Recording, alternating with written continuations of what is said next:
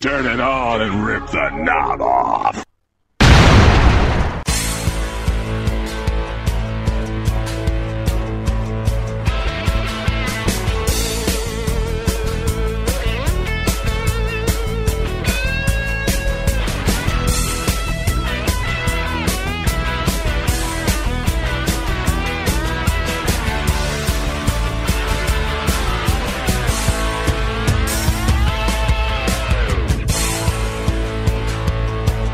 Hey guys, it's Ray Russell here with the Wrestling Memory Grenade. This is episode 18. And of course, joining me as always, my co-host Steve Ekstad. Steve, welcome back once more. Happy to be here, man. Moving right along, huh?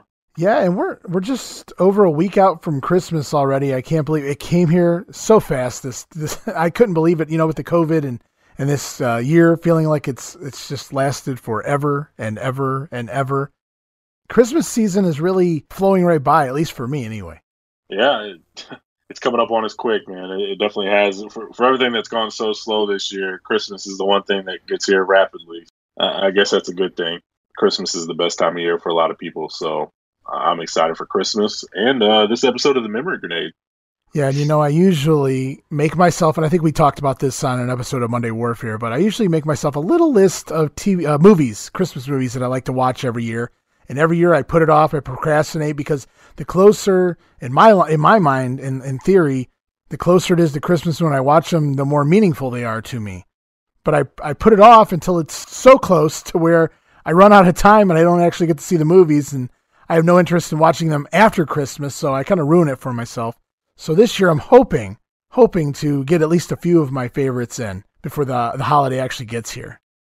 Well, good luck to you on your quest there to watch some Christmas movies. I already got my Home Alone in back in November when we put the Christmas tree up, so I'm pretty good. I'm set.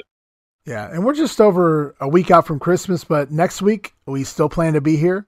We may record a few days early, but the plan right now is for the Grenade to go on without a hitch on Christmas week with another 2 weeks of NWA goodness, and we'll be moving into the first 2 weeks of September on next week's episode of The Grenade. And 2 weeks from now, New Year's week, it's our next watch-along edition of The Grenade, as we'll be reviewing the Clash of the Champions 8 Fall Brawl heading into 2021. Wow, already in September. It seems like just yesterday we started this thing, and here we are. Yep. But we still got, a third of the year to go. But yeah, it's crazy to think that September, once we close out today, we're finishing up today's, we're going to be finishing up August today with the final 2 weeks of August, and what a final 2 weeks of August it is. We'll get to that as we get the show going. I want to remind everybody to check us out on Twitter. You can check us out at the WrestleCopia Podcast Network. You can follow us there at WrestleCopia. That's at WrestleCopia. You can also follow us on Twitter at our sister program, Monday Warfare, The Battles Within. We're at Monday Warfare on Twitter if you want to check out the Monday Warfare Twitter account. And of course, as always, we're at Wrestling Grenade. That's at RASSLIN Grenade for the Wrestling Memory Grenade, home of the free prize giveaway. And speaking of giveaways, Steve, do you have anything in mind, or are we going to put everything off till the new year? I'm still cooking up something. I'll figure something out that we can announce. That'll be given away. I could say the Clash a couple weeks from now. We'll have something for New Year's and Christmas. All right, well, don't wait too long now. Christmas just over a week away. We'll get it up on Twitter, so you guys keep checking back on Twitter and see what we can put up here in the next week or so. Let's talk a little bit about the NWA before we get into the shows. Not a whole lot to talk about because we spent an hour last week on The Grenade talking about all the news and notes going on over the summer, the fallout from Great American Bash heading into the fall. But the big news, the biggest piece of news anyway, is that Ric Flair is now in charge of the booking committee. He's the ultimate decision maker. But it's not a very smooth sailing here out of the gate for the Nature Boy. That's an understatement. As far as production and TV and everything's going, definitely not smooth sailing at all. No, not what you want if you're taking over a new position in a company. Yeah, and luckily Ric Flair's been around the block. Maybe he hasn't seen anything like this before, but at least he's been around long enough to where hopefully this didn't really impact him too much. But I can't imagine. I think this would shake anybody up a little bit at the very least. There's no way it couldn't. There's absolutely no way it couldn't. And before we get going, we're going to kick things off with the Power Hour here in a second for the week of August 18th, 1989. But before we do, we'll be back. Check out these brief but important messages.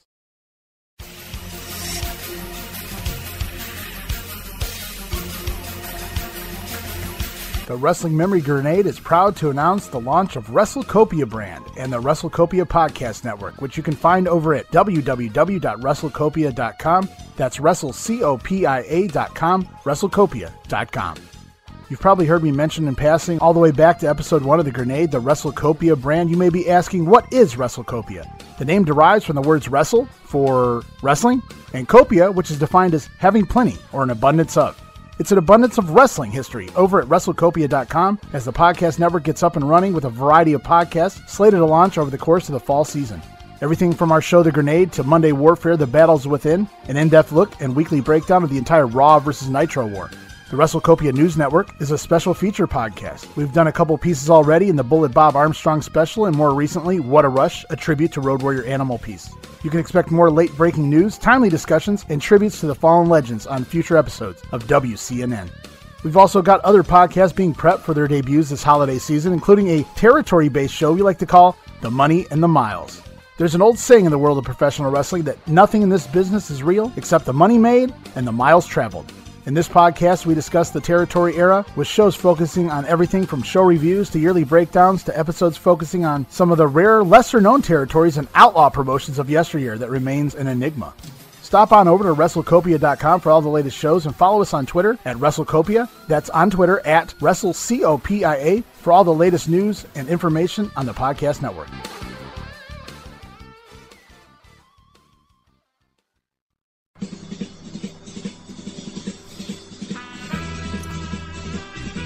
It may not be the showdown at the OK Corral, but it was the WWF versus WCW, Raw versus Nitro, the Monday Night War, the Ratings War, the NWO, the Attitude Era.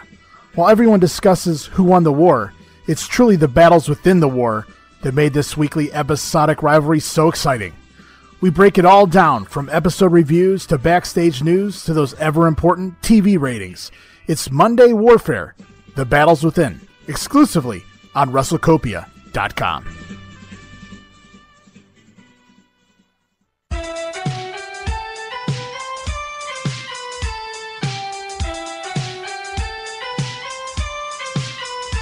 I want to give a big shout out to the one and only Retro Network. That's the Retro Network.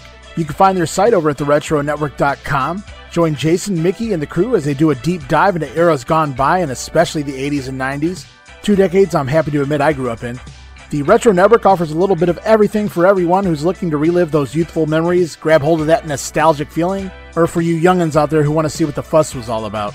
We're talking podcasts, music playlists, articles covering everything from movie reviews to toys to cartoons and everything in between.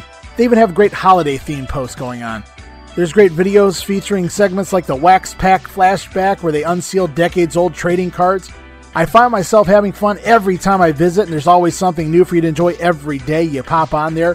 You can follow the Retro Network on Twitter at TRNSocial, and their website again is theretronetwork.com. Please come relive your childhood with Jason, Mickey, and the crew at theretronetwork.com.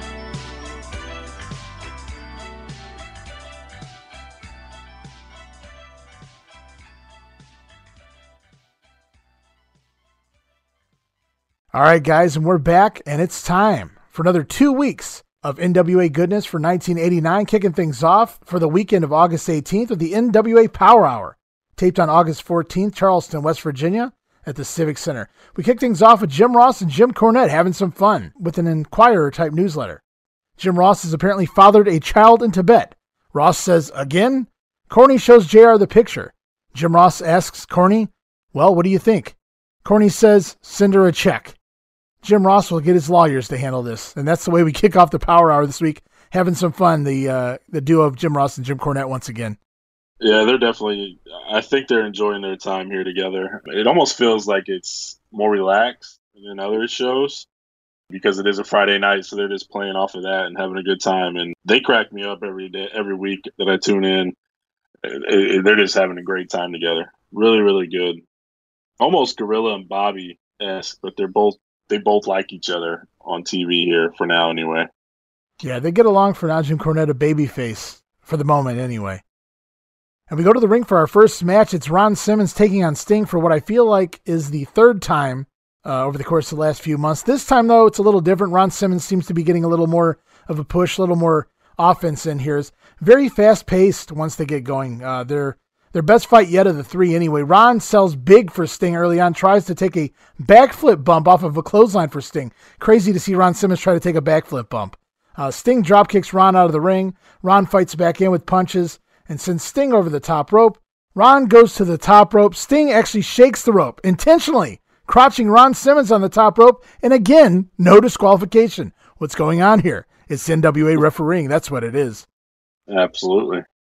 What was funny was, I don't know if you put it in your notes, it was just very unique and weird. Maybe not in a good way, but after Ron crouches himself on the top rope, Sting gets down on his back and starts kicking upwards at Ron, and it just looked really funny. I really had never seen something like that done before, and he kicks Ron out of the ring. Yeah, it's definitely awkward looking, but it was different. It was definitely different, yeah. It fit Sting. It fit Sting for 1989. He's the dude having fun in the ring, and this move kind of personifies that a little bit. It's definitely awkward looking, but it fits.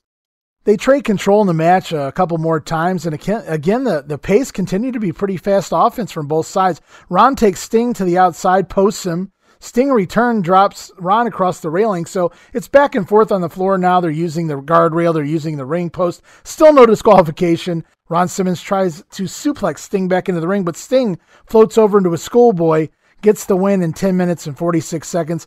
Easily their best and most competitive match of the trio they've had here in 1989. You can definitely tell Ron Simmons, I don't know where he's been. He's kind of been off and on a little bit throughout the year. He kind of disappeared there after the rumors of him turning down the Ebony experience. But ever since he's been back and he's getting that little bit of push with Iron Sheik, he seems to be a lot better in the ring. He's definitely more polished. He's getting a little bit more action. And he's handling it. Some people get the ball and they just drop it. And he's doing pretty good. I mean, he looks really solid these last few weeks. And I'm enjoying some Ron Simmons right now. Yeah, definitely way more than I was at the beginning of the year. He owes it all to Sheiky Baby. Ron Simmons, that's right. New attitude. And the flag of the Ayatollah. It's that time again of the week. It's time for Gordon Solie and WNN Clash of the Champions 8 Fall Brawl coming September 12th, which is our next watch along, by the way. Ric Flair teams with The Sting to take on Terry Funk and the Great Muta in the main event of Clash of the Champions. We also learned that Davey Boy Smith is still recuperating from his auto accident that took place back on July 4th in Stampede. Top Japanese star in training, says Gordon Solie, for Ric Flair in the World Heavyweight title. Could it be the Great Muta? That would be very depressing if that's who it winds up being. Not because it's Muta, but because you sell it as a top Japanese star as if they're coming into town. But then pondering, could it be Muta? Well, that seems pretty obvious then, Gordon. Just a little bit disappointing that there's not a lot of other information coming from the WNN. It kind of just feels like Gordon got his legs cut out from under him as far as what he wanted the WNN to be by now. It's already, the mystique's gone. Yeah. Seems like they're relegated to almost no WWF talk anymore, and maybe they're relegated down to one mention of one territory. It seems like it's usually Dallas. This week it's Stampede and Davey Boy. We also hear about the top 10 once again. Gordon mentions it's now listed in the Wrestling Wrap-Up magazine. So that sounds like it won't be changing more than maybe once a month. Gordon wants to talk about the difference in wrestling from his time, from his heyday into 1989 here. Wrestlers are getting bigger. Wrestlers are getting stronger. The skyscrapers are now bigger than the roadies. Can the roadies continue their dominance is the question Gordon ponders here with the skyscrapers now. Basically, they're trying to sell the skyscrapers as the next Road Warriors. Yeah, and they keep on. I know a lot of the teams in this company are talking about the team of the 90s. I know Cornette mentions it, that the Midnights were the team of the 80s. They're going to be the team of the 90s. I think the Freebirds have mentioned it. The Skyscrapers on commentary, they're not necessarily saying it, but the commentary teams are really trying to push it over that they're going to be the team of the 90s and things like that. So I think this is just another one of those things to where they're just doing those little subtle things, those subtle comments to get the Skyscrapers over as this massive team, and that they are. I mean, they really are that. Show continues on. It's world champion Ric Flair in the ring here on the Power Hour, taking on the Cuban assassin Fidel Sierra. We hear Lance Russell and Bob Caudle on commentary, so you have to assume this was recorded on an episode of Pro or at a Pro taping. Ric Flair gives Fidel Sierra some offense early on. Flair takes the post, eats the post outside, and gets a beat down on the floor by the Cuban assassin. Man, that Iron Sheik, he's really paying off for the Cuban and Ron Simmons. A little bit. Flair takes the flip into the corner, lands on the apron, but he's a babyface. So he connects with an elbow off the top rope and then the big knee drop. I found it really funny here. Lance Russell, not once but twice during commentary, says, "Woo!" And I loved hearing Lancer do that. I hadn't really ever heard Russell do that before, so it's fun. Chops are traded between Ric Flair and the Cuban. Of course, the Flair wins that one, and a figure four gets the win in 5 minutes, 5 seconds. The Assassin got just the right amount of offense, I felt, but playing off of Flair's injuries from the bash was a wise move here. Normally, maybe a little too much offense, but I love that Flair was playing off. He was still selling from the pay-per-view. And I noticed on commentary, and I had wondered early on, Flair took the post really early in the match, and he had been split open at the bash. So Cornette mentions near the end of the match that Flair was bleeding. Cuban had reopened the injury, the wound on Ric Flair's forehead. I didn't see any blood, though. I didn't either. I did hear him talk about it, and I thought initially when he hit the post, it looks like he was blading a little bit, like he was laying on the mat and you kind of covering his face where you couldn't really see it. So I thought he was going to, but when he came up, there's definitely no blood on his face, so I didn't see it either. But it did look like he was going to be. I think I initially had in my notes that he did blade. You can see it, and then he came up and there was no blood anywhere. So leave it to Ric Flair to try to blade for the Cuban Assassin. Are you surprised? I guess not. I shouldn't be. It's Ric Flair. And it's time for your favorite segment of the week. It's Funk's Grill. And once again, it's Norman the Maniac and Teddy Long. Again, third time in like 4 weeks. And this week it was supposed to be Brian Pillman, but it's Terry Funk's show, and he called Norman to be back out here. Norman the Maniac. He's not the lunatic. And Terry Funk rocking a I Am a Funker t-shirt. And Funk reminds everyone not to drink their milk or take their vitamins. Don't change your underwear for 30 days, and you can be a funker too, Steve. Yeah, he's basically telling everybody not to be a funker. But yeah, this was a complete and utter train wreck. I didn't find any redeeming qualities out of this at all.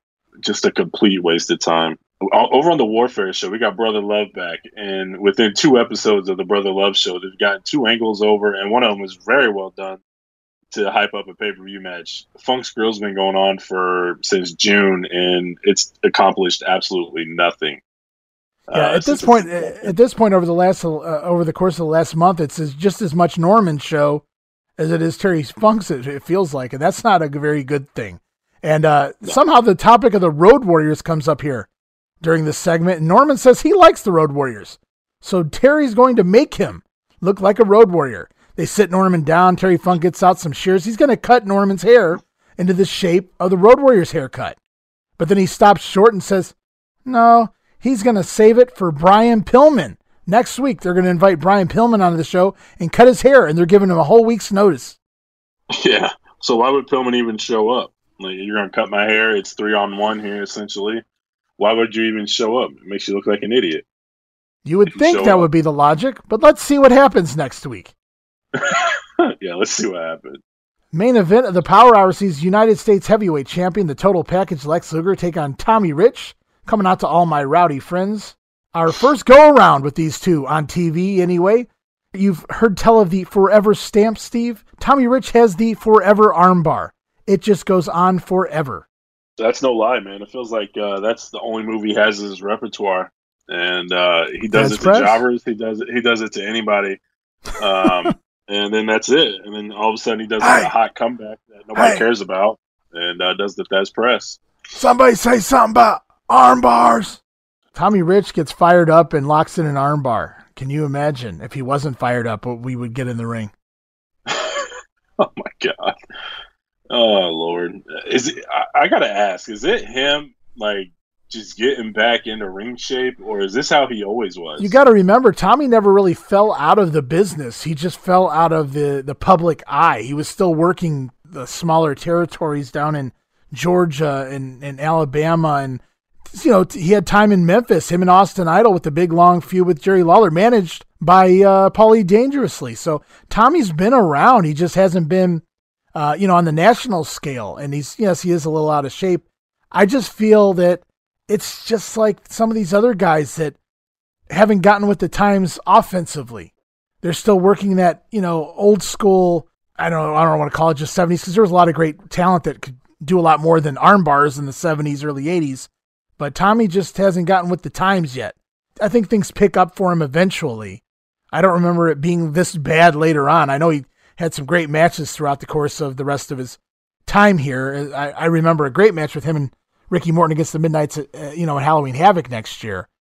But here so far, it's that Iron Sheik, Bob Orton, Junkyard Dog, Butch Reed syndrome, from the era just before the late 80s. And he just hasn't adapted yet, at least to the NWA anyway. I don't know, maybe he's just getting his feet wet still. I'm not sure what's going on here.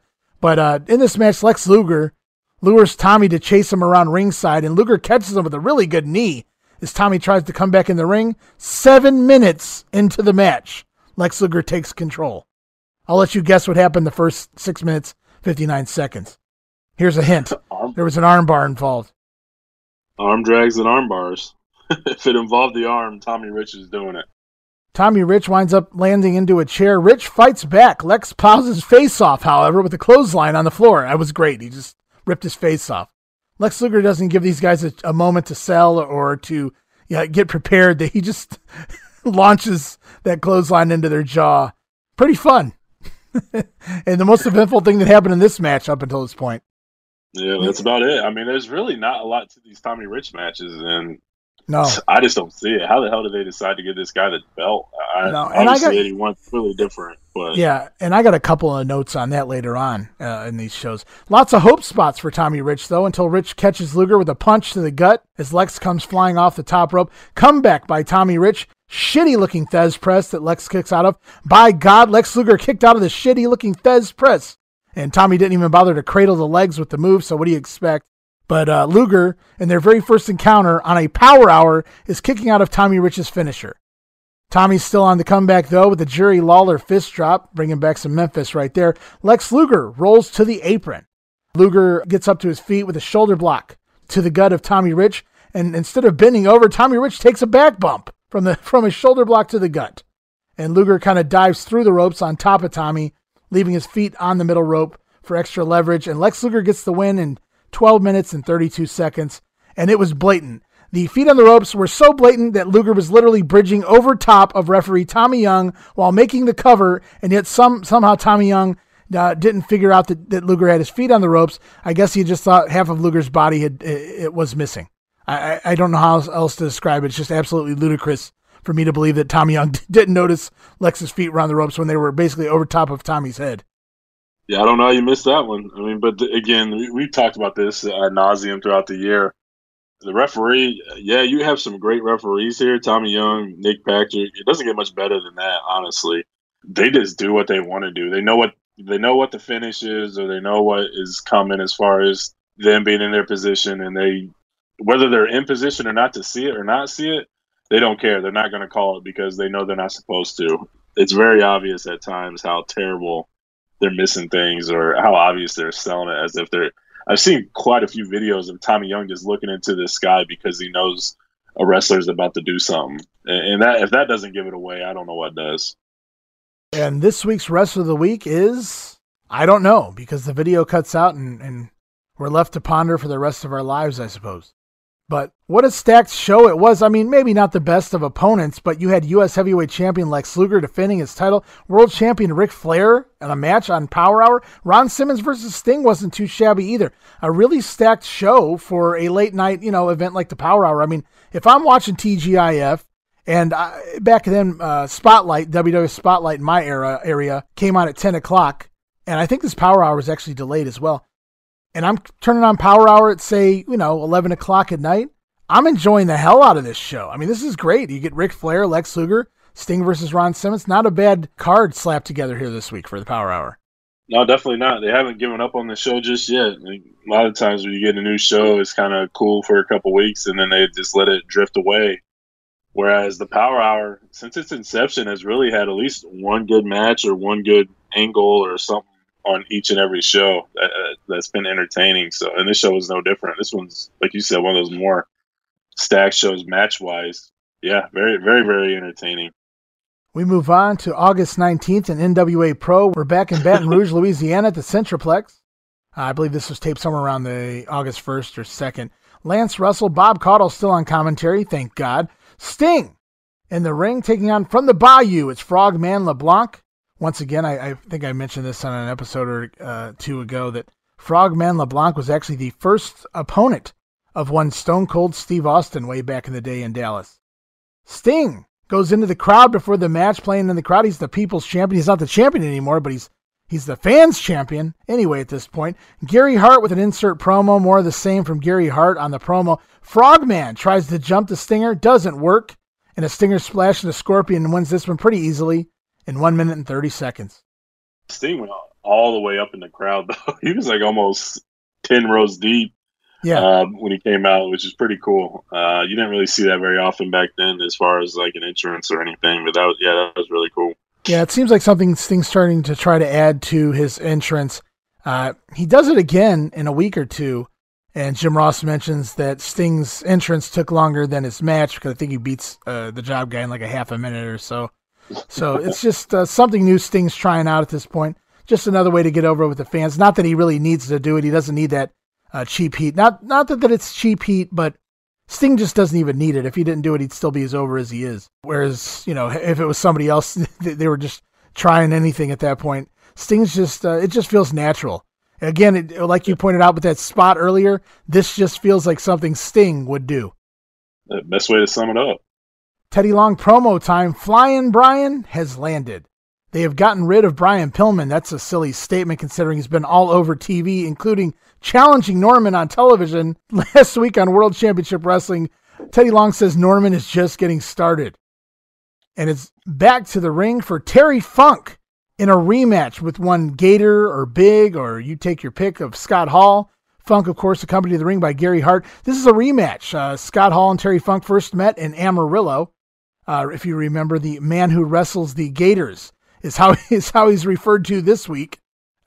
What a silly introduction. Bob Caudle says Scott Hall wrestles Gators, but here's a rattlesnake. I like that line from Bob Caudle, referencing Terry Funk as the rattlesnake. Yeah, definitely a good way to get Terry Funk over because you never know what you're going to get. And Hall doesn't get talked about a lot here about getting the ball dropped on him. The dynamic dudes, obviously, they do with the terrible gimmick, but Scott Hall, man, this guy had a hell of a look, and he was decent in the ring. He was doing stuff that he definitely should have been doing, but somebody should have took him to the side, helped him out, and then gave him something. But they just totally dropped the ball with this guy in '89. Funk hits the ring half the size of Scott Hall, but that doesn't matter. He mauls Scott Hall until Funker finally misses a charge into the corner. Hall works an armbar, so he's been learning from Tommy Rich here. Terry pulls both of them over the top rope. They both bump to the floor. Terry Funk with a trifecta of neck breakers, tries a pile driver, but Scott Hall backdrops him onto the apron. Scott Hall drags Terry in and nails a bulldog for a 2 count. Hall grabs a side headlock on the mat, and this was really intriguing. We've seen this spot done for years and years. I've never seen someone use it and actually get the win, but Scott Hall hooks a side headlock on the mat, and Terry Funk rocks it over into a cradle, and Terry puts his feet on the rope for added leverage and actually gets the pin. It finally worked. Funk with the win in 5 minutes and 20 seconds.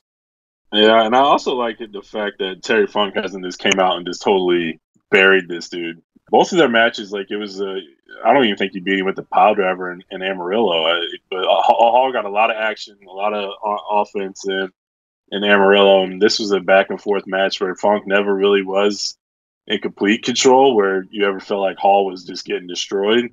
So I think Funk did a good job of protecting Hall here, even though he really had no reason to do it. So maybe he's seen something that others didn't, and he didn't want to completely bury him because maybe he saw something there. But yeah, very entertaining match, just like the other one. Post-match, Terry Funk tries to attack Scott Hall, but gets slammed out of the ring. While Gary Hart distracts Scott, Funk comes in back with the branding iron and nails Scott Hall after all. So that's the end of the Funk and Scott Hall situation.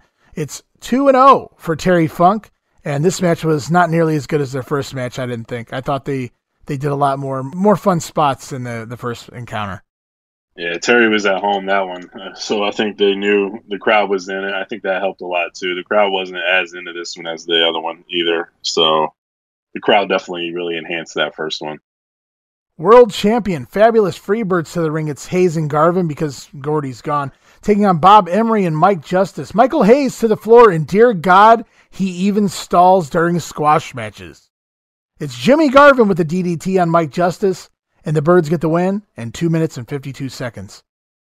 And I thought Gordy was gone, but to my surprise, following the match, though he wasn't at ringside for the match, it's promo time, and Lance Russell interviews the Freebirds with Terry Bam Bam Gordy. And they mock how stupid Rick Steiner is. Easy to do. Mike Rotunda's been doing that for about a year. The Freebirds called the Steiners' win over them last week, the 9-title win over them, a fluke. And even though he's here at the taping, Gordy is gone, theoretically, and it sucks. Yeah, he's really the only part that's decent. I think the main note that I have down here is I hate hearing Leonard Skinner music just because I know shit's coming. And whenever I hear that music, I know the Birds are coming, and that's a bad time. So the quicker these matches are, they're fine as long as they're in squashes. They just need to go away. It's time for Pedicino Knows. What does he know this week? He's the off-camera ring announcer in Baton Rouge, he tells us. Wow. Thanks for sharing, Joe. And we may mention this last week, but no more desk for Joe Pedicino. They're making him stand, trying to get a little exercise. They don't want him to die on their watch, I suppose. Pedicino talks Flair and Funk, Sting and Muta, trouble with Paul Lee and the SST, a basic episode of Pedicino Knows. They've once again moved away from selling or shilling anything to do with the house show, it appears. We get a Skyscrapers video, long time coming. Awesome video. They just murder everyone. We even get like a random cameo of Norman mugging in the middle of the video, so there's a little bit of comedy mixed in with the violence going on. We see a clip of the Ding Dongs getting destroyed as well here. This is not from the match upcoming. This is actually from the match from the episode of Pro that we were missing. So at the very least, we got to see one move from that match, and it was just the Skyscrapers obliterating the Ding Dongs and everyone else in this video as well. Yeah, this was awesome. I mean, outside of the Norman spot, I have no idea why they added that in there. I thought it was funny. It was funny, but I don't know. We talked about that too. It just kind of takes away from them a little bit. But it was funny in the video. But yeah, this video was awesome, man. They just destroyed the shit out of these guys. And the video is well done, I thought. Like they've dropped the ball on some these Dynamic Dude videos and arguably the Scott Hall videos where you can't tell what his gimmick is. But it wasn't like they threw together a Skyscrapers video. They took 2 matches and, they showed clips of him punching and kicking. They knew what to show in this video. It was murder. So it was a job well done. Yeah, there's no gimmicks, no nothing. It was just them destroying jobbers and everybody that they fought so far. So, I mean, that's all you really need to do to get these guys over. It's the Midnight Express taking on Trent Knight and Ron Simmons, and the storyline continues as the Iron Sheik comes down to ringside and gets Ron Simmons to leave his partner again. How many times is he going to do this? I wish I had started counting at the beginning, but it's got to be 3 or 4 times now. Double flapjack, and Bobby Eaton gets the win on Trent Knight in 2 minutes, 11 seconds after Ron Simmons abandons his partner once more. You gotta be stupid to sign up to be Ron Simmons' partner. It doesn't make sense. And to me, like after a certain point, which is usually 1 or 2 times, you're just insulting the intelligence of your fans. Like, are you serious? Again, like another person is this stupid to tag with Ron? Like, come on now, do something different, or have an idea where you want to go with this and get it there rather quickly, so you don't get that time to insult the intelligence of people. Just stupid. It's more Pedicino Knows, and he has to make mention that he's hot under the lights here in Baton Rouge, just trying to get himself over again, because this particular Pedicino Knows it doesn't take place in the crowd. It actually takes place in front of a green screen. So he's not even really in Baton Rouge when he's recording this. But in order to put over that he's in Baton Rouge and he's doing the ring announcing, he has to mention it again. He has to find a way to work the words Baton Rouge into this Pedicino Knows. This guy just can't help but get himself over. I can't wait to get to something Joe says here next week before we close this show. Anyways, here Joe talks about the Iron Sheik. He thinks the Iron Sheik is up to something with Ron Simmons. Wow, nothing gets past Joe Pedicino. It's called Pedicino Knows. So Joe says he needs to prove that he knows, and he's going to get to the bottom of this and see what's going on with the Sheik and Ron Simmons. It's as plain as day, asshole. It's been all over the TV for weeks now. Stop stuffing your face and watch the product, fuckbag. Oh, Lord. I think you said it best right there. There's no need to comment on that. Johnny Ace is out with a cheekbone deal. They show the Canteen clip once more. So, yeah, Johnny Ace selling a injury from the New Zealand militia. That'll get you over.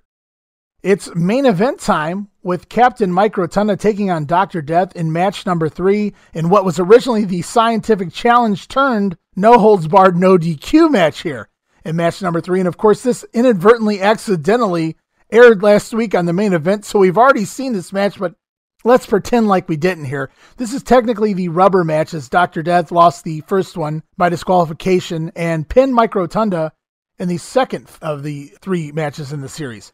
Punches are thrown immediately here because now it's no DQ. Doc whips straight to the floor. The match is up and down, back and forth. Doc charges for a tackle. Rotunda pulls Tommy Young in the way.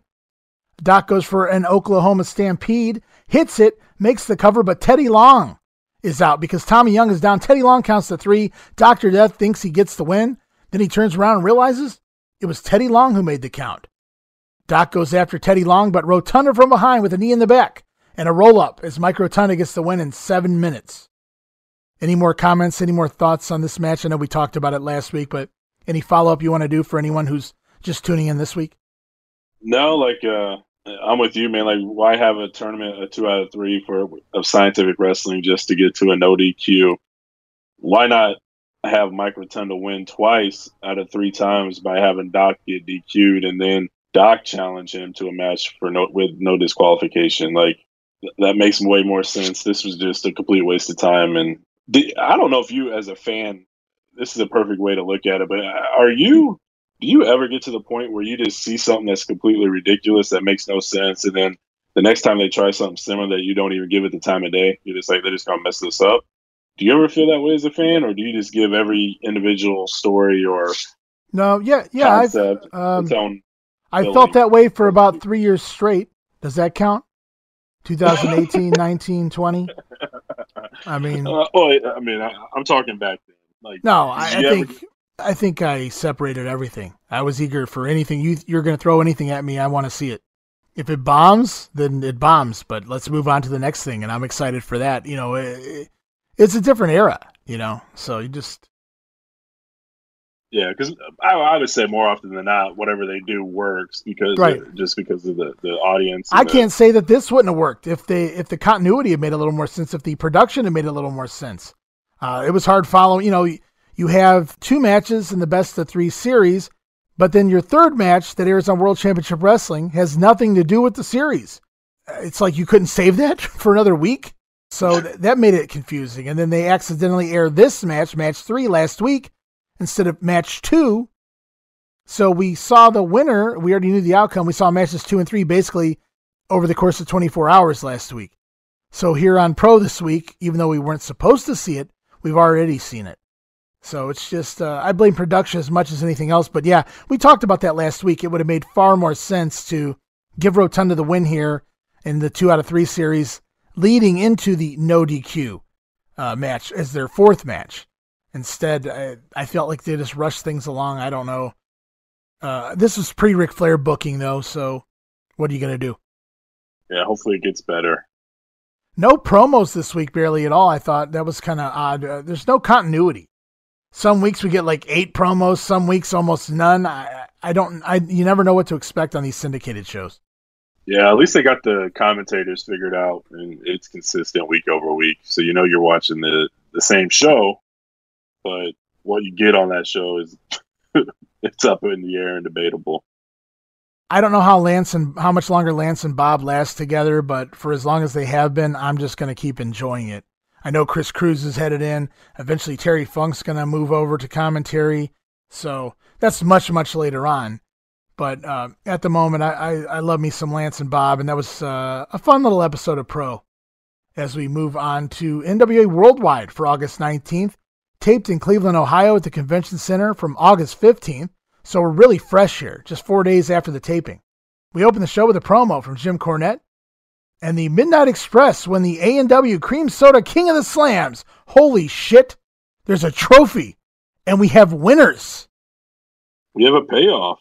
Can you believe it? This has been going on seemingly forever, basically almost the entire year it feels like anyway. And we finally get one of our winners here. We're going to get the other winner later on. I won't spoil that. I know everybody's anticipating that. But the Midnight Express are your tag team King of the Slams trophy winners here. Yeah, I know we discussed if there's ever a payoff, and I saw this and like, oh shit, we got a payoff, because a lot of times you don't. So pretty cool, I guess, that they actually did give us a winner. So I guess that's all you can ask for if you're going to promote something, right? Yeah, and I have to feel like this is a big gimmick, and I'm not trying to take anything away from the Midnights, who were easily my favorite heel tag team during this era, or in 1990 and things like that as well. But with all the other teams, are you telling me the Road Warrior? I mean, the way the Midnights have been used here in '89, are you telling me the Roadies were voted underneath the Midnights? The Skyscrapers were under. I believe the Freebirds were voted under the Midnights. I don't know that a lot of these other teams were, though. So it feels a little gimmicked. So if you spent that 50 cents or dollar or whatever it was for the Midnights, congratulations. They are the King of the Slams. Kings of the Slams, right? Plural. Kings of the Slam. That's right. Midnight Express head to the ring to take on Tony Suber and Ron Simmons. Guess what happens? I'll never guess, man. What happened?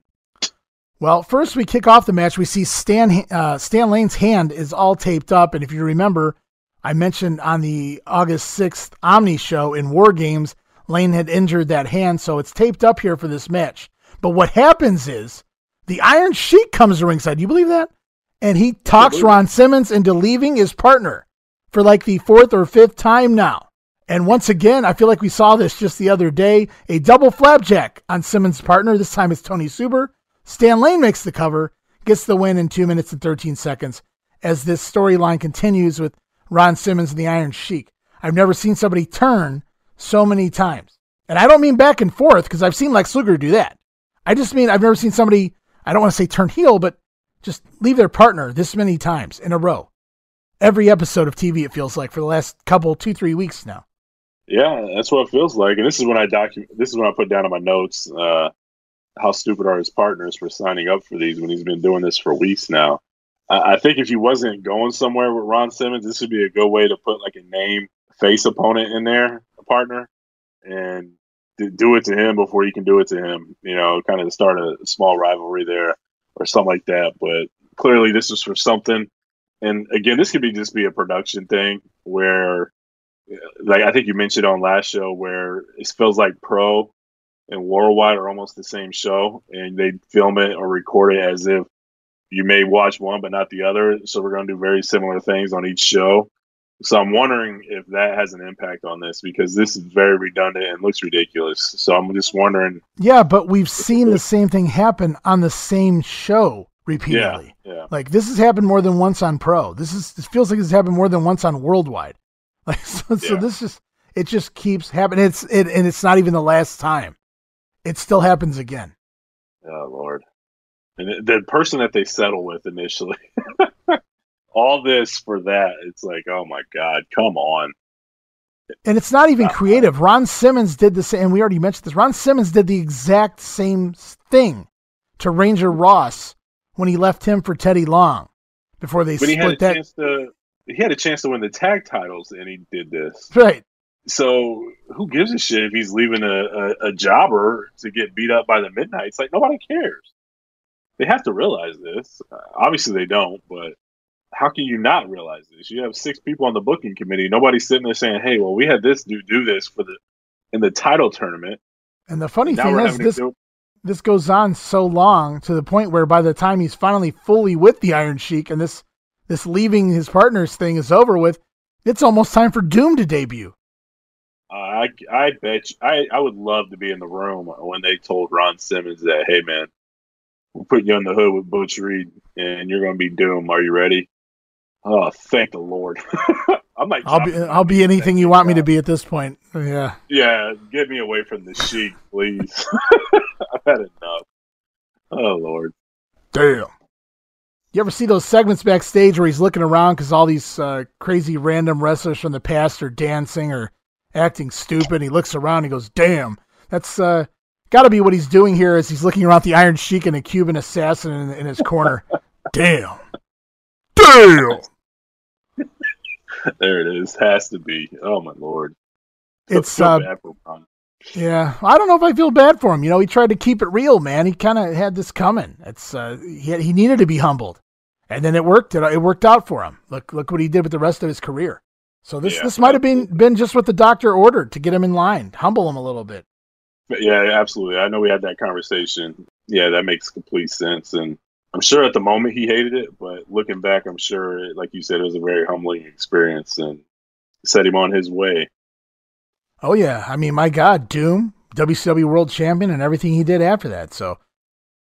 But we'll move on with this episode. It's the SST in the ring with Paulie Dangerously. He's still their manager for the time being, taking on Mike Justice and Bob Emery. God, I do that all the time. Bob Emery. Samu attempts a backdrop, and Bob Emery comes running off the ropes, jumps on top of Samu's back, and stands straight up.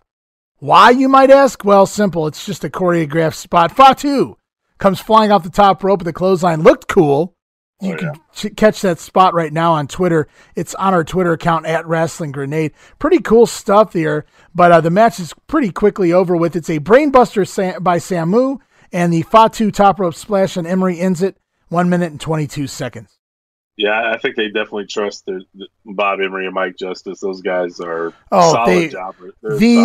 These guys have to be ecstatic. Not just the SST, but the entire roster have to be ecstatic that they're back with the rest of the job guys that they know, the enhancement talent that they know, the Lee Scotts, the Trent Knights, the Bob Emerys, the Mike Justices, that whole group of guys. They've got to be thrilled that they know that they're going to be able to go out there and have a good match, and they're going to get over and look good, and nobody's going to get hurt in the process. Yeah, absolutely. And I think even you can kind of see it here. They give him some stuff. I think Suber was getting some offense in on the Midnights. Emery was able to do that spot. Like, that looked awesome. Even though he got clotheslined off of him, it still looked pretty cool. So they're giving these guys some this week, and rightfully so. We move on with the show. We see clips from Doc versus Mike Rotunda, matches 1 and 2. For what reason, I don't know, because we don't see clips from match number 3. And it already happened. It aired last week, and it just aired the same weekend as this, so I really don't understand the logic of that there. But why question logic when it comes to production in the NWA at this point? In the ring, it's good to see Brad Armstrong here in the NWA as he takes on Trent Knight. And boy, that would be a fun match at a house show. As an opener, give him 10 minutes. That'd be a fun one. But Brad Armstrong will be taking on Ric Flair for the World Heavyweight title we learn next week on TV. My question is how? He just got here. He's not even in the top 10. Oh, NWA, you make no sense. Terry Funk had to kill how many jobbers on the floor with the pile driver? I had to kill 10 fucking jobbers. And maybe 20. Brad Armstrong comes in. Yeah. Brad Armstrong comes in and gets a title shot, second match in, of course.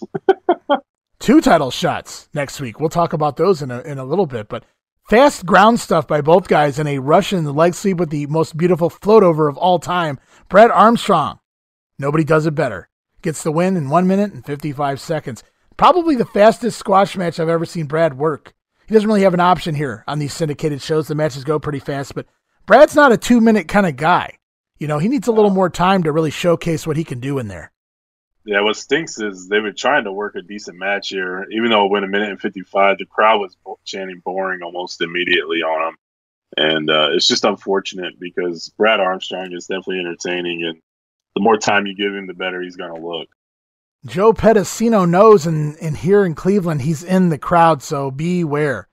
It's localized promos for Ric Flair and Terry Funk, so we do get a couple of localized promos here this week on Worldwide anyway, as they're selling the house show, the Funk and Flair matches on the house shows. Yeah, I think it's for a New Haven show, right? New Haven Coliseum. Yeah, I think the localized promo is, but they're generic promos. They're for all the entire house show loop. It's promo time up on the stage. I love the setup here in Cleveland. I like the stage setup, very WWF-like with the stage promos, and then I just like the look of the building. But we get Brian Pillman out here with Sting, so they're not teaming up or anything like that, but they're out here at the same time. 2 birds with 1 stone, I suppose, is flying Brian Sting. We get 2 promos for the price of 1. Brian Pillman is looking for revenge on Norman. Didn't Norman and Teddy Long just say that Brian Pillman has landed and he's done and he's basically been put out of wrestling? Here he is looking for revenge. Jim Ross keeps name-dropping Cleveland to get the fans to pop. I don't know if you caught that here. He had to have said the word Cleveland like 6 times during this promo. The fans were already, they were pretty good, I thought. But he just wanted to get it louder and louder, I guess, for Sting and Pillman here. Sting wants to talk Flair versus Funk and the Great Muta and Gary Hart in the television title situation here. Not a whole lot to the promo, but it's a Sting promo, so you get what you get. And just a run-of-the-mill promo here from Sting and Brian Pillman. Yeah, not a lot going on. They're really trying to tie in. Cleveland's a pretty good football town, so I think they were trying to tie in, Pillman's NFL history, saying he's friends with like LT and Boomer Esiason and stuff like that. So, but yeah, like you said, it's really the one thing that was funny. He says he doesn't know if Norman's one brain cell can handle what he's going to bring, and he's going to give him a science lesson on the theory of gravity. What comes up must come down. I thought it was. Right. I know we talked about it when he was. I think it was on Funk's Grill or where he did his promo, or no, the promo on World Championship. His first promo, yeah. This one was just as good. It was very solid. It was to the point. He didn't slip up. He knew what he was going to say, and he delivered it with conviction, and he was believing what he was saying. So, again, really good job by him. Rick Steiner on his very first date, at least the very first televised date. Remember, he did play basketball, played Pig, I believe he said it was, and scored 21 against Robin Green. But here it is on their very first televised date. They're headed to the Atlanta Zoo. So we'll talk a little bit more about that when we get to I think it's the main event. I don't have a lot of details here on this one. I think it was edited out, actually, this worldwide. But I put it in my notes here because this is where they had mentioned it. So we'll get to the date a little later on when we get to the main event. So you guys stay tuned for that. You'll love to hear all the great details and gossip from the zoo. Yeah, they cut it out of this episode, whoever the source is. It's time for your favorite Wildfire. Tommy Rich taking on Scrap Iron Bill Ford. What nicknames, man? Wildfire versus Scrap Iron. Sounds old school. Des Press gets the win here in 4 minutes and 12 seconds. Nothing to see here. And it's back to Pedicino Knows. He talks the TV title being still held up as rematches are abound everywhere and they continue to end in disqualifications. Go figure. Gary Hart and Sting with localized promos. They both talk the rematch. As you pointed out, it's coming to New Haven here as far as this episode is concerned anyway. World Tag Team Champions, the Freebirds, take on the Steiner Brothers. Of course, it was just last week that the Steiner Brothers scored an quote-unquote upset win over the world champion Freebirds in a non-title match. Jim Ross talked the Birds into putting their belts back up on the line in order to get the Steiners back in the ring for this rematch here for a little revenge. Terry Gordy has been barred from ringside, supposedly. He will be suspended indefinitely should he appear, a.k.a. he's gone. The Birds with heat on the Steiners early, but it's comeback time, and the Steiners hit stereo power slams twice. And I couldn't believe it. I thought something had skipped or something had been recorded twice. I wasn't really sure the first time around, but no. They shoot both Freebirds off the ropes, deliver stereo power slams, pick them up, shoot them back off, and hit them again. Really cool stuff. Rick Steiner with a belly-to-belly on Jimmy Garvin, but it hits Tommy Young in the process. And on the outside, Michael Hayes goes after Missy Hyatt, and you better stay away from that beautiful young lady. Forgot to mention, the Steiner brothers were accompanied to the ring by Missy Hyatt. I'll never do that again. I'll never make that mistake again. But anyways, Michael Hayes on the outside going after Missy, and Rick Steiner makes the save. But as he tries to Steiner line Michael Hayes on the floor, Hayes moves, and he Steiner lines the ring post instead. Back in the ring, Scott Steiner with the O'Connor roll on Jimmy Garvin, but Hayes jumps in for the DDT. And the referee calls for the bell and a disqualification. And the Steiner brothers get the win in 5 minutes and 13 seconds. I'm assuming the DQ was simply because the illegal man was caught coming in the ring and hitting such a high-impact move as the DDT would be my guess here. I'm making shit up best I can for them at this point. Well, the problem is they don't call DQ for the shit that's supposed to be DQs, over the top, using your ropes for a pin, things like that. And then they call DQ randomly for this. And I remember I was like, oh, damn, they're going to beat him clean here a little bit. Next thing you know, Tommy Young gets up and he's grabbing the hand, I think, of Scott and pointing to him while he's sitting down on the mat. So I had no idea how it was a DQ. I think Jim Ross was even confused on commentary. Did he grab him when he went for the belly to belly? I wasn't really paying attention because I didn't think anything of it. I wondered the same thing. I was wondering the same thing, but I think it was his body that was thrown into Tommy Young there. So my best guess was just the interference was too much. It was just too much of a move as far as interference goes. I mean, I know it doesn't make a lot of sense, but it's the best I could come up with here if I'm making shit up for the NWA at this point. So the Steiners beat the world champion Freebirds last week by pinfall. This week they beat him again by disqualification. So they're technically 2-0 over the Birds. And that doesn't sit well with the Freebirds, who leave the Steiners laying. But Rick Steiner rolls out of the ring, grabs a chair, and runs the Freebirds off. So the Steiner brothers pick up a win by DQ, but the Freebirds somehow still are World Tag Team Champions. The action continues with the Great Muta taking on Scott Hall. I believe we saw this once before. I think it was at center stage, if I'm not mistaken. Plancha early on by Muta onto Hall on the outside, but Scott Hall catches him off the top rope with a big punch, and then the match continues. Basic shit from Scott Hall again, just all the normal basics. He just doesn't seem to have any real offense. Hall winds up missing a crossbody and lands into the ropes, bouncing off the ropes. Pretty comical for a guy his size. Works for someone like a Coco Beware, but watching Scott Hall try to throw his whole body into the ropes and bounce off of them, a bit much for a guy his size.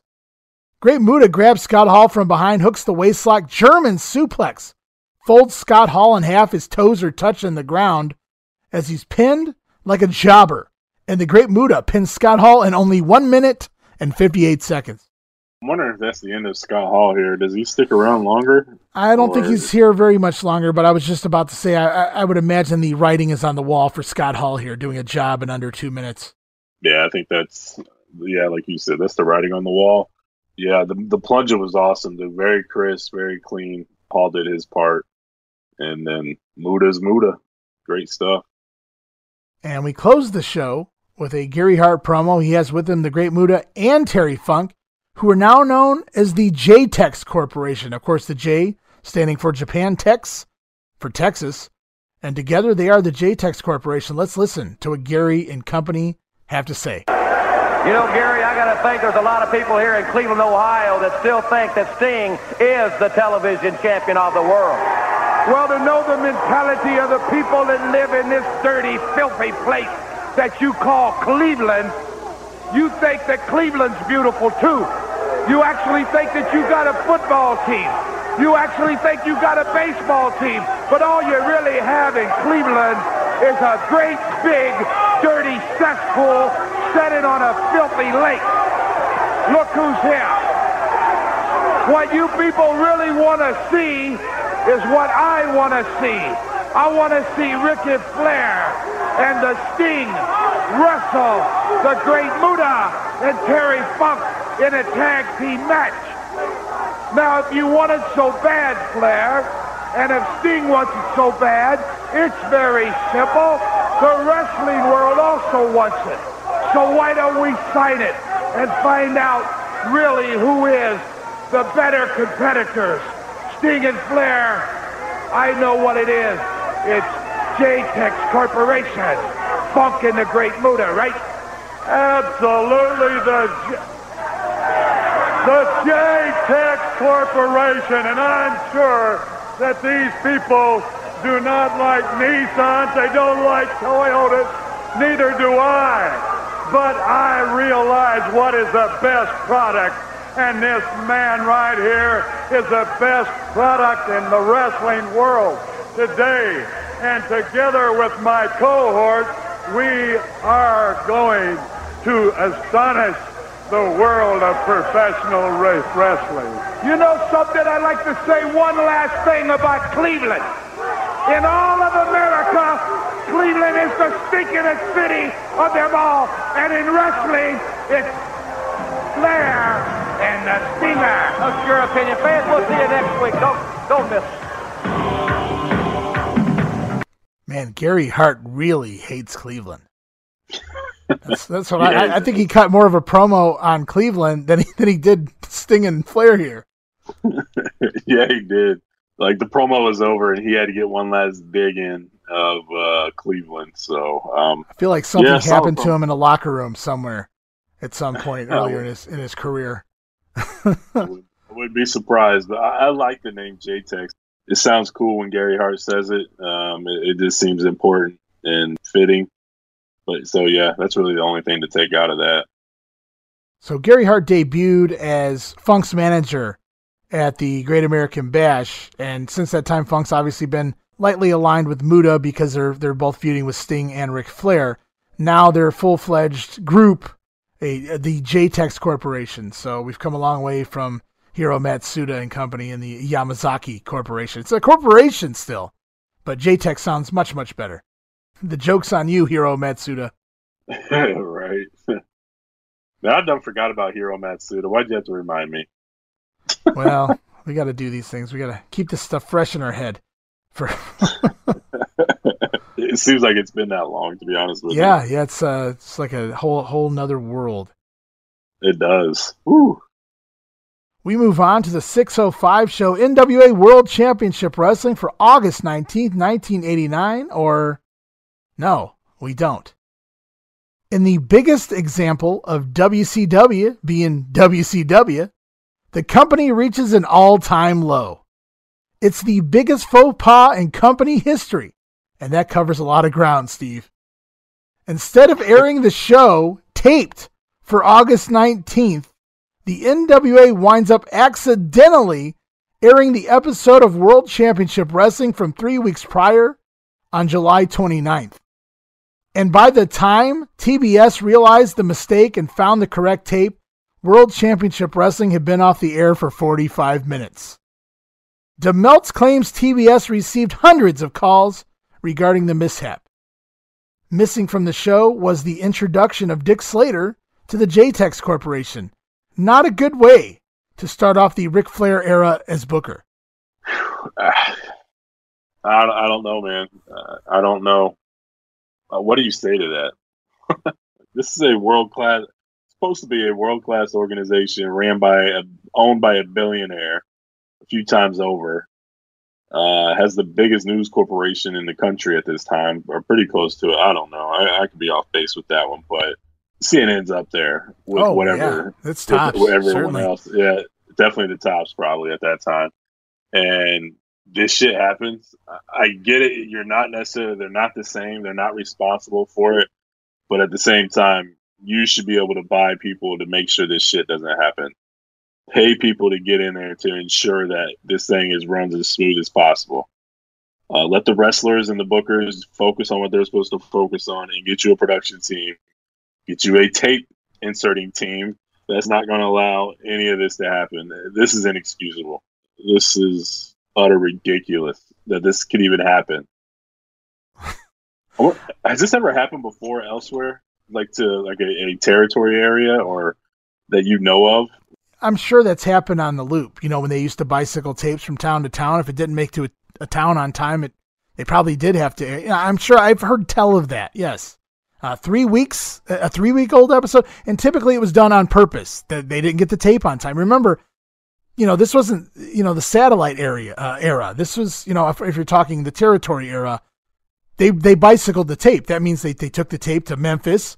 You aired Memphis live, right? But then you took the tape and you got it to Louisville. You had to take it to, Tupelo or Evansville, Indiana. The tape had to be driven places to air. And that's why it was, in some cases, because it took so long to get to other towns storylines would be a week behind, which was okay because they were the only ones seeing the storyline. So when the guys came in to do the house shows that week, the house shows they were doing in Memphis were one thing, and they were doing the house show matches they were doing the week before in Memphis that week. So everything still made sense in that city. Unfortunately, I was just saying that makes sense. I mean, it's not like you have to travel and, deliver these tapes and things like that. That's an excuse. That's legit. Like, if there's bad weather, right? If it just takes longer to get there, things like that. But there's no way that's the excuse here. And hey, I need this. This is the tape. And well, this tape's already here. You figure they're recording. They're recording at center stage. They're already there. I mean, yeah. So the tape got misplaced is all I can say. It's odd that they played the one from 3 weeks prior rather than last week's. It's a little more forgivable, at least. I mean, how the hell do you find 3 weeks ago versus last week's episode? It's really odd. Has it ever happened? Sure, things like this have happened. It's not very common, but this just seems like a whole clusterfuck, man. Just a mess. And then there's, still more issues next week, too, in the next episode of World Championship Wrestling. And what if you're Ric Flair? You mean to tell me I'm taking over booking and you idiots can't even put the proper tape in? Yeah, it's crazy. The whole thing's crazy. So we don't have World Championship Wrestling this week, but we do have some bonus matches, Steve, that I found. There's a little ditty, hard to come by, but I do have myself some episodes of a program that aired in Germany, a NWA WCW program called NWA Catch Up or WCW Catch Up. And what that is just random matches. It's a little behind the time. Let's say this is we're in August now of 1989. This probably didn't air in Germany until roughly February of 1990. So they're about 6 months behind on what's going on. And that was very common back then for Europe to be pretty far behind compared to what was going on in the United States. But what the show did air, it wasn't just matches. It would be random matches from things like the main event or the Power Hour or World Championship Wrestling, things like that. But they would sometimes show other cool pieces of footage like dark matches to pay-per-views or house shows that were where there were TV tapings. And this is one of those instances because I found 2 matches that aired here on an episode of Catch Up that were part of the TV tapings in Baton Rouge. So they're very timely. They took place, they recorded in the beginning of August. Not a whole lot going on in the matches, but I still thought it was cool enough to take some notes on them. And that's what I'm going to run over here real quick before we close out this week with the main event. And the 2 matches, the first of which is the Steiner brothers, led to the ring by Missy Hyatt, taking on the team of Frogman LeBlanc and Ron Simmons. Oh yeah, Steve, I said Ron Simmons in a tag team match. Missy Hyatt has her own personalized dog-faced gremlin jacket this week. Wonder what Robin Green thinks of that. Rick murders the Frogman with a released German suplex, throws him across the ring. Frogman jumps like a frog there, no doubt about it. LeBlanc tries to attack Scott Steiner on the outside because he got thrown basically to the outside, and Scott was having none of it. You could tell it pissed Scott the fuck off that Frogman actually tried to attack him. And Scott no-sells it and beats the living shit out of him with real forearms on the floor. I had to laugh. It was funny. And then tosses him like, who the fuck are you, job guy from Baton Rouge? You're not even one of our weekly job guys. Who the hell are you to try to shoot on, not shoot on him, but try to get one over on Scott Steiner? Wasn't going to happen. Oh, it was great. Comedy ensued for me. It wasn't meant to be funny, but I had a laugh out of it anyway. And, of course, it was that time of the match. The Iron Sheik comes down to ringside, talks Ron Simmons into leaving his partner. And back in the ring, the Steiners taking on Frogman LeBlanc, 2-on-1. Rick Steiner with an overhead belly-to-belly. Scott Steiner with the rolling belly-to-belly gets the win on Frogman. 7 minutes of a beatdown on Frogman LeBlanc. It was glorious. Sounds like it. I'm about to go check this out. Scott Steiner getting pissed off like that. Oh, Lord, you're messing with the wrong guy. You're barking up the wrong tree, Frogman. And it's 2 guys on their way out the door if they're not already gone at this point. It's Scott Hall taking on Chopper Steve Casey in a battle of baby faces. 2 baby faces, very basic matches you might imagine with these 2 guys in the ring. Headlocks, wrist locks, arm bars, leg locks, toe holds, grounded head scissors. Yes, all of those things happened here. So you can see how uneventful this was.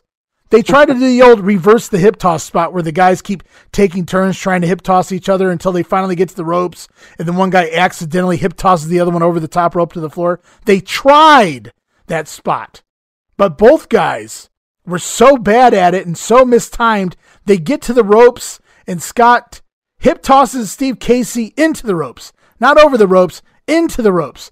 And Steve Casey has to kind of fall onto the middle rope and get up like he's mad as if he's been thrown to the floor. So they have to sell it even though the spot didn't actually happen, which I again, comical to say the least. And I just can't believe Scott Hall's been in the business several years now. I mean, you got to go back to the American Starship with Dan Spivey. They've been in the business 5 years at least. Scott Hall's been in the business. There's no excuse for this shit. Yeah, absolutely not. And it's 2 guys, too. They're pretty big. I don't know why they're trying to do that spot anyway. But they have to pretend like that's what happened as they get into a shoving match and begin to argue. Absolutely stupid. Instead of just calling an audible and moving on, they have to pretend like something happened that didn't actually happen. Steve Casey takes over, works the leg, and a figure 4 by Steve Casey. Maybe that's why he got the boot. Ric Flair saw this and said, "You're out of here. Who the fuck are you to be doing my move?" We move into the finish of the match. It's quick pins back and forth. Steve Casey tries a backslide. Scott Hall rolls out. Scott Hall with an inside cradle driver, because as he locks in the inside cradle, he drops Steve Casey right on his head with it and rolls it into the inside cradle. And Scott Hall with the win in 8 minutes and 47 seconds. And the announcer, you could hear the German announcer refer to it as a DDT. And that's why I had to go back and watch the finish, because I don't know German, but I know DDT. And I said, did he just call an inside cradle a DDT? What the hell did he see that I didn't see? And that's when I had to go back and watch the finish. And sure enough, he hooks him for an inside cradle and just dumps him on his head. It was very much like a DDT, and then rolled him into the cradle and got the win. I thought it was funny that he called it a DDT, and in fact was a DDT, whether it was meant to be or not. Inside cradle driver. Sounds pretty cool, actually. You drop him with a move out on the head, and you're already in a pinning position. So sounds effective. Not effective enough, because both guys are pretty much done with the company. So Steve Casey's off to Dallas. Scott Hall's soon to be off to Puerto Rico. One of them will return to prominence. You guys can guess which one. And it's on to the NWA main event for August 20th, the taping from August 14th in Charleston, West Virginia. We kick things off with the date. That date I was talking to you guys about a little bit ago. I'm sure this was set to air as well on World Championship Wrestling, but we didn't see World Championship Wrestling. It's Rick Steiner with Robin Green, and they're out on a date at the Atlanta Zoo. And this would have aired, but you know what? It's quite all right, because we're going to get to see another date next week. How good is that? And as they're at the zoo here, Rick Steiner keeps wanting to see Willie the Gorilla. That's what I got out of it anyway. The early part of Woman sticks out here as Robin Green keeps telling Rick what she wants. She wants to go see the elephants. I was waiting for the Joe Penasino joke here as they talked about the elephants, but we didn't get one. I was a little sad about that. Then Robin Green wants ice cream, but hers falls on the ground, so she steals Rick's instead. Again, a little more Woman coming out here. And I wrote in my note here, she's a bitch already. Yeah, I mean, it was what it was. I'm not into this, so no, it was garbage. It definitely was. I was just like, can we get this over with? Let's get to the ring. And this date compared to next week's date, they don't even make sense together. No, they don't. I don't even understand. It really does. I don't either. It's debut time. It's the first time in a while we've got to say that. It's a debut, this time of the State Patrol making their tag team debut. It's the team of Dwayne Bruce and Dale Veazey. Jobber extraordinaires now named Sergeant Buddy Lee Parker and Lieutenant James Earl Wright. And I wonder if this is Dwayne Bruce, this way of WCW to pay Dwayne Bruce back for nearly dying from Sid. It has to be. I would have to think here. 1 week he's doing jobs, and they didn't even wait to repackage him. It's like he was just on TV a couple weeks ago doing jobs, and now all of a sudden he's a member of the State Patrol. Yeah, it didn't take long to, hey man, I damn near died out there. What are you giving me? That type of deal. I wonder if that conversation happened. I don't know. It seems like another one of those not necessarily last-ditch efforts, just seems like an effort to create a gimmick and force people into it. That sort of deal that they've been doing in '89 that they didn't typically do very often. They're more real and authentic in the NWA, and then here's more gimmicks. So, well, based on where they put them on the card, I think this gimmick worked. It didn't need to be a whole lot, and I thought they worked what they needed to work this gimmick just fine. So in this instance, I didn't mind it so much. And in their debut here, they're taking on job guys, which means the State Patrol aren't necessarily jobbers. They're that next tier up. And their opponents are Mark Smith, and for this week at least, a babyface Lee Scott. You don't see that very often. It was funny seeing Lee Scott fire up here. Oh, yeah. He came in, it has some nice looking offense, arm drags and drop kicks and things like that. He looked pretty good to start off here. State Patrol get the win with a backdrop into a sit-out power bomb by James Earl Wright on Smith, and Wright gets the pin in 4 minutes. State Patrol, obviously they're going to wind up starting to do jobs here pretty soon, but I thought it was really smart of them in debuting them, giving them a win, so that they're immediately credible rather than jobbing them out in their very first match. At this point, they've set the stage now. These guys are capable of winning matches. So it means more when they start losing to, the higher up teams like, say, the Steiners and the Midnights and the Roadies or teams like that. Yeah, you don't automatically assume they're just going to go in there and take the loss. Like you said, it's very smart to give these guys something to start off with. That way, when you do start to squash them and job them out, that they're not necessarily. You still have that thought in your mind. Okay, these guys are. I know when I was watching these random episodes, like when I seen the State Patrol, I knew they were jobbers and I knew they were probably going to lose, but it was going to be a somewhat competitive match, and that's before I even seen their debut. So whenever you have a gimmick and things like that, it definitely helps when you're in that enhancement position because you know it's just going to be a little bit more competitive than a normal squash. So, well said, very true.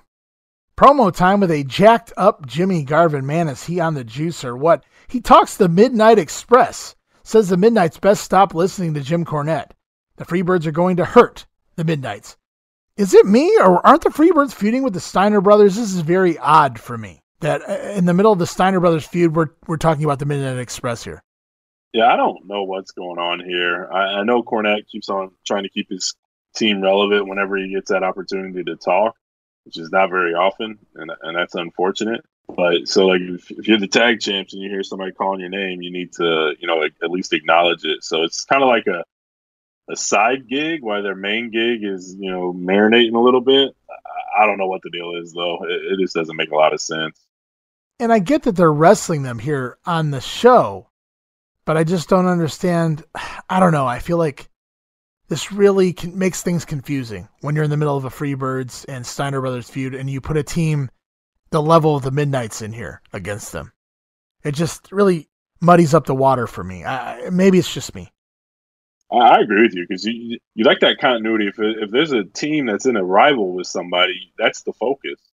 This would be like Demolition being in a feud with the Powers of Pain, and then all of a sudden they're going to start talking about the Brainbusters right in the middle of it. And they're 1 week they're talking about the Brainbusters, the next week they're talking about the Powers of Pain. Like, so what's the deal here? Who's the number one contender? Who's that top team that's challenging your champions? And you just get confused, and when you can't really focus in on one thing, you just lose interest in it altogether. And the Freebirds suck, and they're not helping themselves. But having them being torn one way to the Midnights and one way to the Steiners, hell, they're even dealing with the Road Warriors a little bit because they got in on that Massacre Marietta type deal. They keep talking about them. So they're just like all over the place, whereas I prefer, just give me one straight. And that seems like that one straight feud is the Steiner brothers, but they're just branching off elsewhere to kill time, or it doesn't make sense. And it's just, it takes away from that initial feud or the one that you're trying to get to, the main goal there. Right. We move on with the show. It's the New Zealand Militia taking on Scott Hall and Ranger Ross. This is another rematch, too. We saw this on another episode of TV. Basics by the baby faces to kick things off. Go figure. Until the Militia take over and get heat on Ranger Ross. Rip Morgan and Ross wind up colliding for a double down and a hot tag to Big Scott Hall and Jacko victory. And we wind up with a four-way melee in the ring as Scott Hall comes off the middle rope with a clothesline on victory and makes the cover, but the referee is with Ranger Ross, and so that allows Rip Morgan to come in with that canteen. There's that canteen again. Clocks Scott Hall with the canteen, victory on top, and the New Zealand Militia get another win in 6 minutes and 24 seconds. The New Zealand Militia getting a push. I'm good.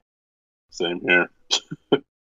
There's just not a lot of teams here in the NWA that you can really enjoy. I mean, the heels are not very good here, outside of the Skyscrapers and SSD.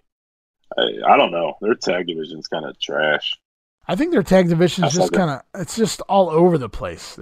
It's hard to describe what's going on with their tag division right now. They have a lot of teams, but they're not so much over, and they're certainly lacking wrestling ability. Where's that heel wrestling team that can wrestle like Arn and Tully or like the Midnights when they were the heels? We don't have one of those right now.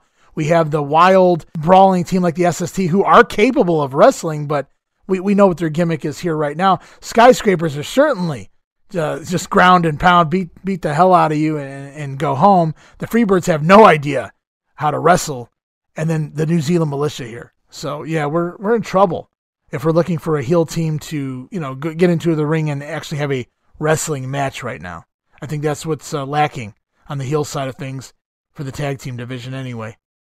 It doesn't improve until maybe the very tail end of this year, early next year, to be honest with you, when the Midnights turn and things like that. You never have it. When the face teams are your wrestling teams, like, you got the Midnights, the Steiners, those guys can go all day. The heels on the other side, they can't do anything. Some of them are gimmicks. Some of them are, just so massive that they really don't wrestle. This leaves for awkward matchups. I mean, they're good and they're entertaining, but I don't know. On paper, it looks nice name-wise, but this meshing of styles, it's not there. Their tag division is, like, so weird. We get a promo from Jim Cornette prior to the main event. The Midnight Express are ready for a chance to become 3-time World Tag Team Champions. And Cornette says in order for the Birds to beat the Midnights, they're going to have to carry one of them out of the ring. Basically a precursor setting up what's to happen here, or at least what they work over here in the matchup as we get World Tag Team Champion Freebirds taking on the Midnight Express in the main event of the main event. Stan Lane's hand visibly taped up as the camera covers it, wrapped up from wrist all the way up to his fingertips. Of course, he injured that hand in the part of the War Games. Not really sure what happened to it, but it was taped up pretty good here. Yeah, I mean, you really couldn't even see. You could barely see his fingertips on his hand. I mean, it was wrapped pretty thick. He hurt it. I wonder what he did. I wonder how it happened in the cage. Yeah, I mean, it's hard. I mean, obviously, we never got to see the match. I mean, it could have been something getting his hand caught in the cage, or it could have just been, in the heat of the fight, with that many guys in the ring. Just wrong place at the wrong time. But the Midnights dominate the match here. Much of the first 7 minutes go to the baby faces until the heel Freebirds wind up getting the heat on Bobby Eaton. Bobby Eaton makes a comeback with a swinging neck breaker on Jimmy Garvin and gets the hot tag to Stan Lane. Lane is all over Jimmy Garvin, but Michael Hayes with a cheap shot on Stan Lane's bad hand. And the Freebirds begin to work over the bad hand of Stan Lane. Referee Tommy Young misses a hot tag to Bobby Eaton, and Stan Lane clotheslines Garvin, but hurts that bad hand in the process, and Garvin with the cradle. And the Freebirds get the win in 13 minutes, 30 seconds. A unique, not necessarily unique, but a different finish than we're usually accustomed to. Lane never managed to get that tag. The referee misses the hot tag, and therefore it never really happens. And Lane winds up hurting his hand, re-injuring his arm, and the Freebirds get the win. 1, 2, 3. Pretty clean. I mean, it was a clean finish outside of, Young missing the tag, but that's normal. That's just a typical tag match from back then. But yeah, it came out of nowhere. I mean, I know the hand hurt, but you can't kick out at that point. Is it the pain that bad in your hand that you can't kick out? So it was a little weak, but at the same time, it told a great story. And I was actually entertained with this match. It wasn't bad, even though it went 13 minutes and you're thinking, oh God, it's the Birds in a 13-minute match, lots of stalling, things like that. It never felt that way. I felt like it was solid enough. Didn't drag or anything like that, but I guess that's just the Midnights, to be honest with you. Yeah, that's what I've written before in these Midnights and Birds matches, is that they're not necessarily really good matches, but the fact that the Midnights can carry them to watchable matches is just amazing in itself. That sums it up perfect. We move on to the next week. It's NWA Power Hour for the week of August 25th, 1989, taped from Cleveland on August 15th. Jim Cornette and Jim Ross, the hosts. And it's Jim Cornette digging into Cleveland this week every chance he gets. Of course, he's a babyface, so he can't come right out and shit on the city. Instead, he says a bunch of things he won't say about the city. He won't say how terrible the Indians are. He won't say how messed up the lake is. So Jim Cornette shitting all over Cleveland throughout the show, but doing it in a babyface way. I thought it was creative. Flying Brian Pillman in the ring taking on Jerry Price. So yes, Steve, Jerry Price lives after that SST backdrop. Thankfully, my God, this is the first time we've seen him, so I don't know if he got cold feet saying, I don't want to come back, and then he finally, what about Pillman? We'll give you Pillman. Is that okay? Okay. I wonder if he had to be convinced to come back after the SST damn near killed him. Yeah, glad to see him back. Price winds up seated on the top rope during the match, and Brian Pillman with a dropkick sends Price off the top rope all the way to the floor outside in a very nasty, wicked baseball slide. Every bit of it caught Jerry Price, sent him flying into the railing. Very awesome looking. And then back inside, Brian Pillman with the springboard clothesline. Air Pillman gets the win, 2 minutes and 49 seconds. Awesome stuff. Pillman's looking great here. I'm not a huge Brian Pillman fan, but man, he's eye-catching, and he's definitely different. It's crazy to say that when you got somebody like Muda on the roster, but Pillman, just the entire look and everything is different, and he's just awesome, man. I'm really intrigued with him. Yeah, I loved Brian Pillman's time in WCW from 89, 90, 91, 92 as a babyface. when he turned heel during the Bill Watts era, I was not a fan at all initially. Going back, I love it. But when I was a fan back then, I wasn't a big fan of the heel turn. Not because he went heel, because I love plenty of heels. It was because his style had to completely change as a heel. And I didn't like that. I liked the Brian Pillman I saw as a babyface. I didn't want to see a ground grappling Brian Pillman. And that's pretty much what we got. But going back, it's some really good stuff. But it was just an odd change to see him change his entire fundamentals.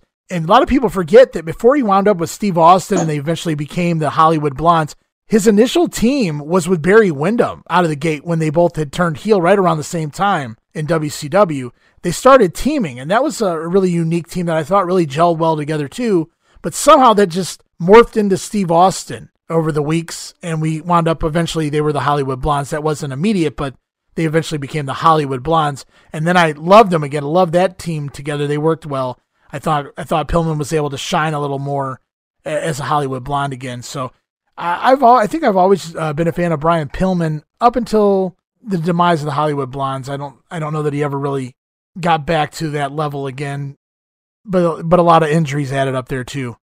Yeah, it's unfortunate, man. Injuries really derailed him, and the sad part is, like you said, when he turned heel, he completely changed his style, and I think he never really returned to that. We never got that. We never got this Pillman again after the turn. He showed it here and there, some moves, but nothing that made Brian Pillman who Brian Pillman was initially. We all know the loose cannon gimmick, and we'll be talking about that on the Monday Warfare show in full on as we go along there. But here, this Pillman is the best Pillman, and it's crazy. After he turns heel, you never get it back. You never see this again. So just a tremendous talent, really. He really is. It's time for WNN with Gordon Soley. Hide the booze. And Gordon announces that there's a mysterious man by the name of the Z-Man who is signed with the NWA. Who could that be? We'll find out soon. I believe the Z-Man will debut at the Clash of the Champions. And speaking of the Clash of the Champions, Gordon talks about the Clash of the Champions 8 Fall Brawl coming up on September 12th. The main event will be Funk and Muta taking on Flair and The Sting. We'll also see World Tag Team Champion the Freebirds once again defending the titles against the Steiner Brothers on that show. Rumors abound, says Gordon Soley, that Mike Tyson is in negotiations with Teddy Long to come to the NWA. Please. Name dropping, that's all that is. Yeah, it's sad, really, to be honest with you. We get our first WWF mention in a few weeks. It's once again discussion of Jake the Snake Roberts and his neck injury. Jake is still out in the WWF, and his return is still undetermined. Of course, we know Jake will be back in time for the Survivor Series. I never really noticed when I was living through 1989 that Jake was out for such a long period of time with that neck injury. But he certainly is. Yeah, I never really recognized it. I watched 89 a few times, and I never picked up on the fact that he was gone. That's not to discredit him. It's just they had that much talent to kind of hide it. You know, he just feel like they just plugged in somebody else and they was off to the races. Yeah, that's definitely crazy. How long has it been? Well, he was injured prior to leaving, and they did the neck injury sometime after WrestleMania. So it's been, I think he winds up missing a few months altogether. May or June to October at least. So yeah, he's out for a while. It's a new NWA Top 10 making the list this week. Number 10, Ron Simmons. Damn, how the hell did he do that? The Iron Sheik has a little pull, gets Ron Simmons into the top 10. And in at number 9, another new name, Flying Brian, has made the top 10. And names missing from the top 10 here. Hot Stuff Eddie Gilbert, who seems to be all but gone off of TV at this point. As well as Captain Mike Rotunda, who shot up to number 6, and just as quickly, he's not even on the top 10 anymore. Still in the middle of a feud with Dr. Death. Dr. Death still at number 5. Rotunda no longer to be found anywhere in the top 10, even though he's the one that won the best of 3 series. Makes no sense. Absolutely not. I stopped paying attention to the top 10. I jot it down every show that I hear it just so I can know who's on it, but it means nothing. Funk initially wanted to be on the top 10 just so he can get a title shot. And then after that, it kind of seems like they completely forgot about it. They'll throw up this is a top 10 match type deal sometimes, but for the most part, they don't care about it. It's just filler. So why should I care about it? Well, I mean, yeah, it's filler. There's no doubt about it. I just keep up with it because it's fun. Yeah, me too. It's always interesting to see where people are at. Wildfire Tommy Rich taking on the Cuban Assassin. And boy, that looks like shit on paper, and it was shit on my TV screen too. Arm bars and headlocks galore from the Wildfire. Cuban Assassin doesn't even really go on the offense, just token stuff here and there throughout the match. Boring chants begin to pick up, and I couldn't believe it took the fans that long to begin them. I was bored 2 minutes into this when Cuban comes off the top rope, but misses a flying thing. Not really sure what the hell he was going for there. And Tommy Rich with the schoolboy gets the win in 10 minutes. How the fuck does this prepare you for Lex Luger? It takes you 10 minutes to beat the Cuban Assassin, and you have to do it with a schoolboy. You can't even beat him with your shitty-ass Thez press. Yeah, I mean, the crowd, like the boring chants, even they got louder and louder as the match went on. Every time Tommy Rich went back to like an armbar or a leg lock, the crowd got even more restless, like every single time. This was complete shit. My summed up note here at the end was, why even put this on TV?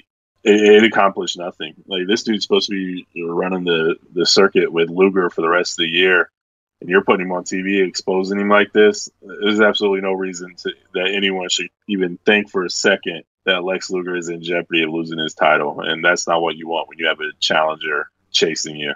Yeah, and everyone involved should know better. Tommy has been around the block so long, he should absolutely know better.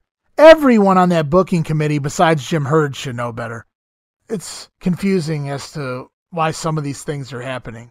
And I'm going to go back to it. I don't want to go too long on Tommy Rich, but I'm going to go back to Paul Lee when I think he was doing a commentary on one of the matches a few weeks ago with Tommy Rich, and he said Tommy Rich is going to have to do a whole lot more if he thinks he's going to beat Lex Luger. Truer words have never been spoken. I think it was Gary Hart said that on a World Championship. Gary Hart. Yeah, that's who it was. And true words haven't been spoken, and they ring true here. He's shown absolutely nothing since he's came back that even warrants a U.S. title feud. Well, and I'm not saying that Tommy's going to light the world on fire or wildfire with anyone, but they're doing him no favors with his opponents either. I mean, not only just job guys, but Bill Irwin, the Cuban Assassin. I mean, these are the matches you're going to get with those guys. So yeah, they're doing him no favors either. Like you said, I don't even think Lee Scott's going to help Tommy Rich. No, they've had a match. It was a 4-minute armbar and a Thez press. I remember last week. So yep, Lee Scott terrible. Did not help Tommy Rich in any way, shape, or form. Easily the most uneventful Lee Scott match all year long. Absolutely. That's going to disqualify him this month for Jobber of the Month. It's time for Terry Funk's Grill, and for the 5th time now in the last 6 weeks, it's Norman the Lunatic or Maniac or whatever the hell you want to call him and Teddy Long. They're here on Funk's Grill. And Steve, I know you hate these shows, and I know they're hokey and you don't pay attention to them and you don't take any of it seriously. But for just 1 minute, play along with me. Pretend like this is a real segment that you're supposed to take seriously, okay? Last week on Funk's Grill, Terry Funk said that they're going to have Brian Pillman out here next week and they're going to ambush him and cut his hair, shave it like a road warrior. So what happens this week? It's Norman, Teddy Long, and Terry Funk all out here on Funk's Grill, and they invite Brian Pillman to come out, and he does. And that's not the kicker here, Steve. Brian Pillman stands directly next to Norman, the man who tried to take him out, take his career away from him. And Brian Pillman stands there calmly next to Norman without any anger in his body, and he continues to cut a promo on Terry Funk, not allowing his head to be shaved. He heard what they said last week, yet he's still out here anyway. And finally, all of this culminates with Norman getting up behind Brian Pillman and, to quote Terry Funk, hugging Brian Pillman. And it was a really weak hug, too. Norman tries to wrap his arms around Brian Pillman. He wraps them around the shoulders of Pillman. But Pillman has to pretend like he's stuck anyway as Teddy Long slaps Flying Brian. And then Terry Funk even lays in a left hand for some unknown reason. And they leave Brian Pillman on the floor to end the segment. My problems are all over the place here. Brian Pillman was warned in advance, and he still showed up, which is fine. That's what baby faces do. Brian Pillman was attacked. That's fine. That's what baby faces do. But my issues here were, one, how can you get that close to a guy who tried to end your career? You just went out on TV last week and challenged him to a rematch for revenge. and you come out here on Funk's Grill and you stand right next to him as if he's just some other guy waiting in line with you to go buy some tickets or something like that. That's my first issue. My other issue, they promised to cut his hair, and they had him dead to rights, knocked out on the ground, and they just walk away. Oh, my goodness. It just sums up Funk's Grill. Even when they try to do something with it and cut an angle, it makes no sense. That was my first thought. Pillman just comes out here by himself, and he's standing right next to Norman, like you said, who tried to end his career. And he already knows their intentions. They want to cut his hair because they think he would look like a good Road Warrior, or whatever that means. I know Pillman says he has too much respect for the Road Warriors and for those people who hate cheap imitations, things like that. He says he felt like he went from the penthouse to the outhouse by coming on Funk's Grill. So that could be why Funk slapped him around a little bit. But yeah, this made no sense. You made Pillman look like a complete idiot by coming out here and doing this. At least, he had that interview with Sting on Worldwide, or whichever one it was. So they're kind of buddies. They talk about how Pillman and Sting and Flair name drops Pillman all the time. So he's friends with Sting. We clearly know that. Why wouldn't he come out here with Sting as his backup, knowing that Terry Funk doesn't like Sting? He knows Norman. They're trying to do something. So why make him look like a complete idiot when you can just have Sting come out with him and back him up a little bit? That way nothing crazy happens. He can come out there and say his piece. And then if you need to, all four of you can brawl a little bit and you move on. Yeah, and another issue I have with these segments are they seem to be taped in front of no fans.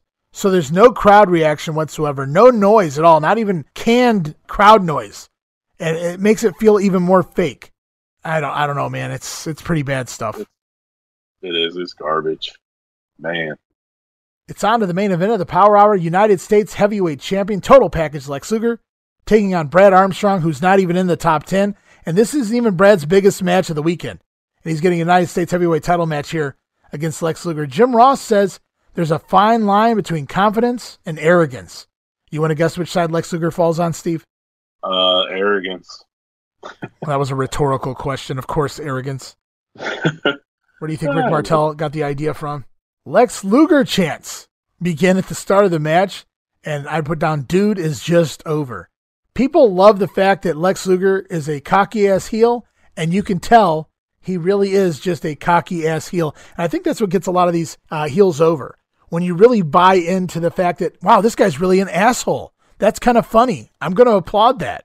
And that's kind of the situation here with Lex Luger and the fans, because Brad Armstrong's not getting a lot of fanfare compared to Luger. Absolutely not. I think the biggest thing with Luger, like you said, and people believe it. I think a lot of people can sense. I know it's hindsight, and you can always do that, but I would have a hard time not thinking this dude looks like $1 million. He's a Greek god looking guy, and there's no way he doesn't have this attitude to go with it. It just seems natural that this is how he really is, and that comes across. And like you said, when the people are like that, they just like it. People just enjoy it, and that's how it gets over. So yeah, he's at the top of his game in 1989. This is by far his best year of his career, no doubt about it. Match gets going. Brad Armstrong with some basics on the mat keeps things moving. Even in the armbar he had locked on, they were moving around the ring. Lots of action, even in the rest holds, so to speak. Lex Luger did a great job, I thought, in this match of acting frustrated. He even does a little stalling on the floor, but it's not Freebird stalling. It's actually kind of enjoyable. And he does a better job of selling, and I thought he did a good job here for Brad Armstrong, making him look credible in Brad's first real match in the company. Lex Luger takes over, though. Brad winds up doing some good bumping for Luger off some clotheslines and things like that. Armstrong comes back with a reverse body block, but is supposed to land into a Lex Luger power slam, but it gets botched. Luger, realizing that it was botched, he picks Armstrong up, shoots him off the ropes, delivers a second power slam, and goes for the cover. Brad Armstrong actually gets his foot on the ropes, but Luger pulls it off, and Lex Luger gets the win in 13 minutes, 51 seconds. Match went nearly 14 minutes. We get a finish.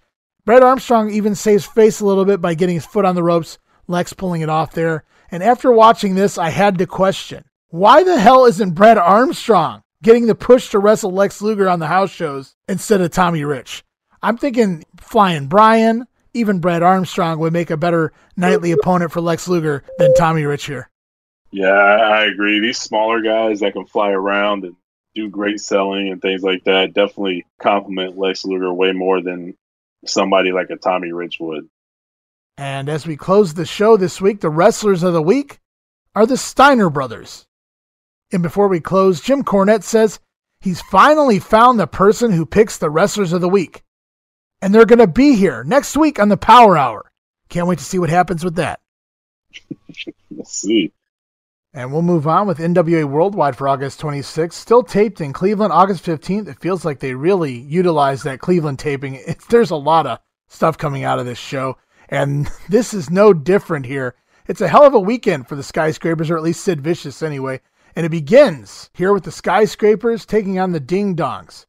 Dan Spivey attacks, and a razor's edge lays out one of the Dings. Let's call him Little Ding. Meanwhile, Sid joins in, wipes out Big Dong. And Dan Spivey with a power bomb on one of the Ding Dongs and gets the win in only 42 seconds. Dan Spivey. It plays little howdy doody on your coconut. Ho!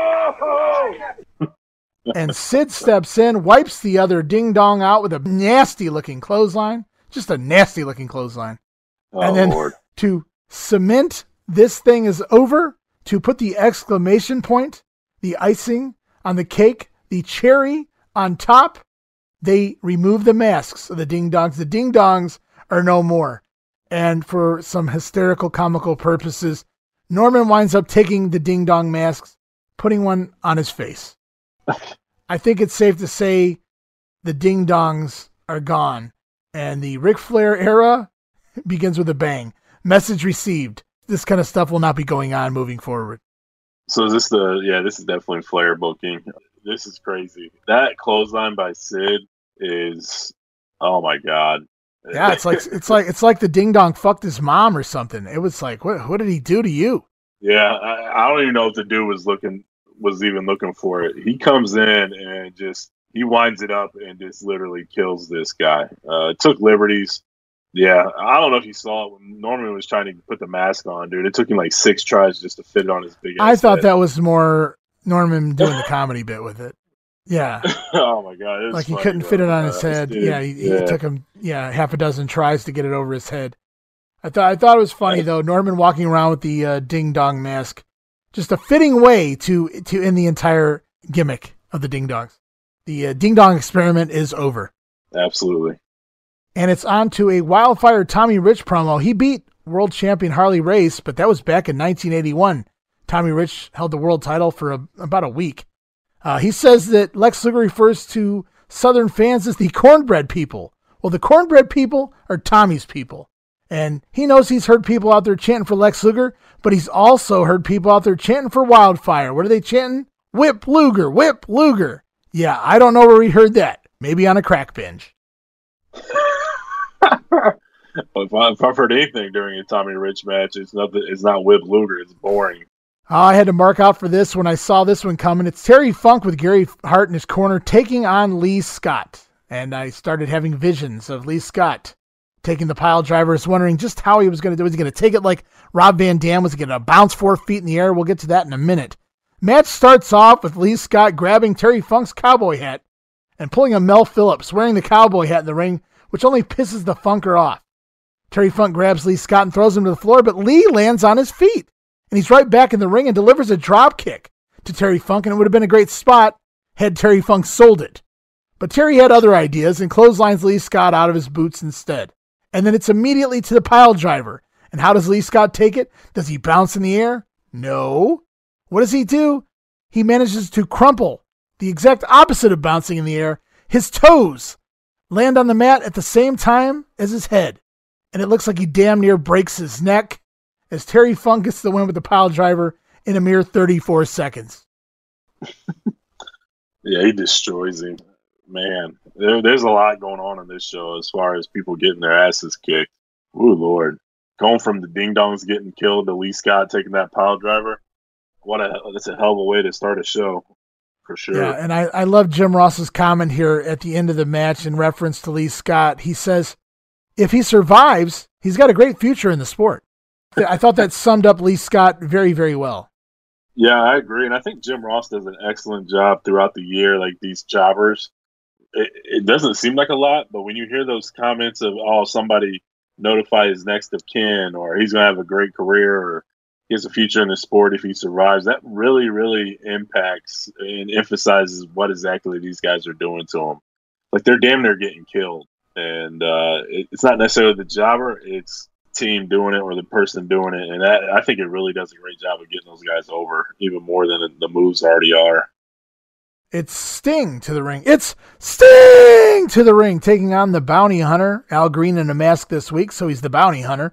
Stinger Splash ends this one. 51 seconds. Doesn't even bother for the Scorpion. Stinger Splash gets the 1, 2, 3. And it's on to Pedicino Knows. He talks the Dr. Death Mike Rotunda feud and the Flair Funk feud.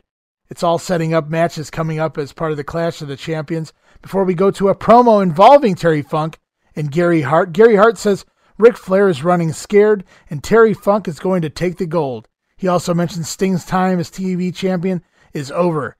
The Great Muta will be the TV champion once that thing's over and settled with. Terry Funk sings a hymn. The Lord only helps those who help themselves, says the Funker.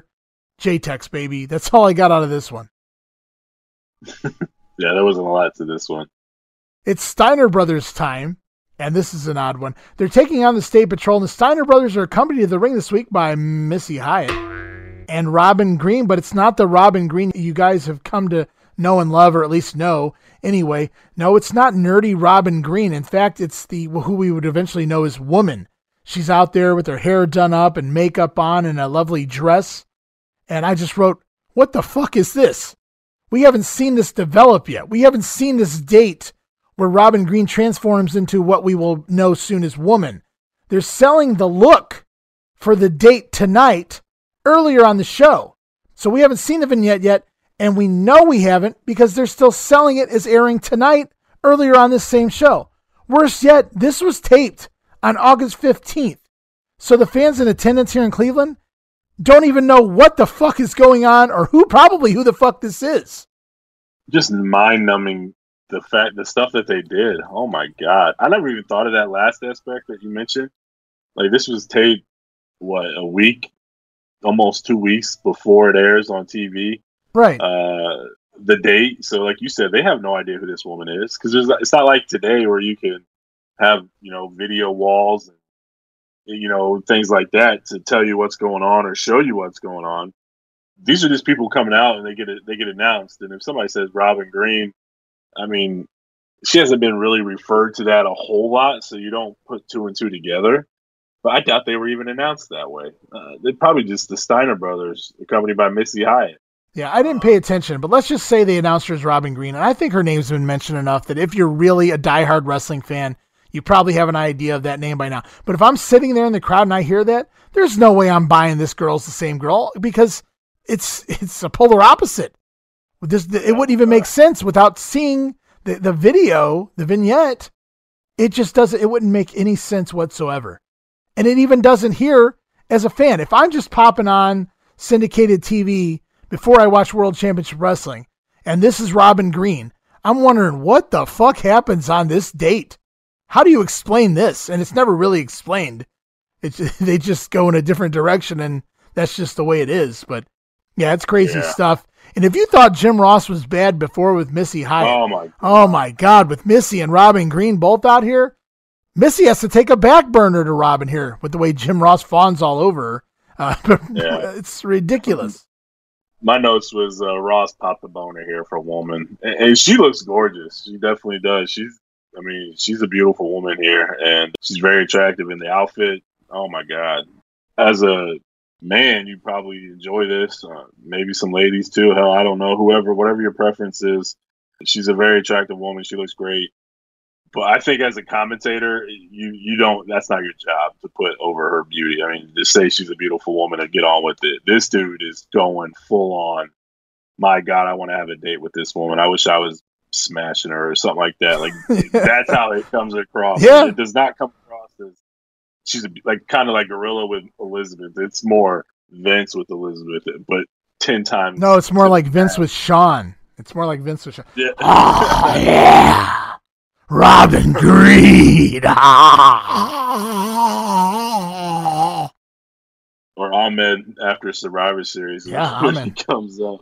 But, yeah, I mean, It's disturbing. Jim Ross was thirsty, man. Frankensteiner on Buddy Lee Parker just seconds into the match, and then Rick Steiner tags in and just mauls poor Buddy Lee over with a Steiner line. So if he thought getting a gimmick was going to make it any easier, he was wrong. He's in here with the Steiners now. James Earl Wright tags in with even less success as he eats a power slam off the middle rope by Rick Steiner. And Jim Ross has to mention at this point, I wrote in my notes, out of nowhere, he just randomly says, I just have to note that these guys are former members of the State Patrol.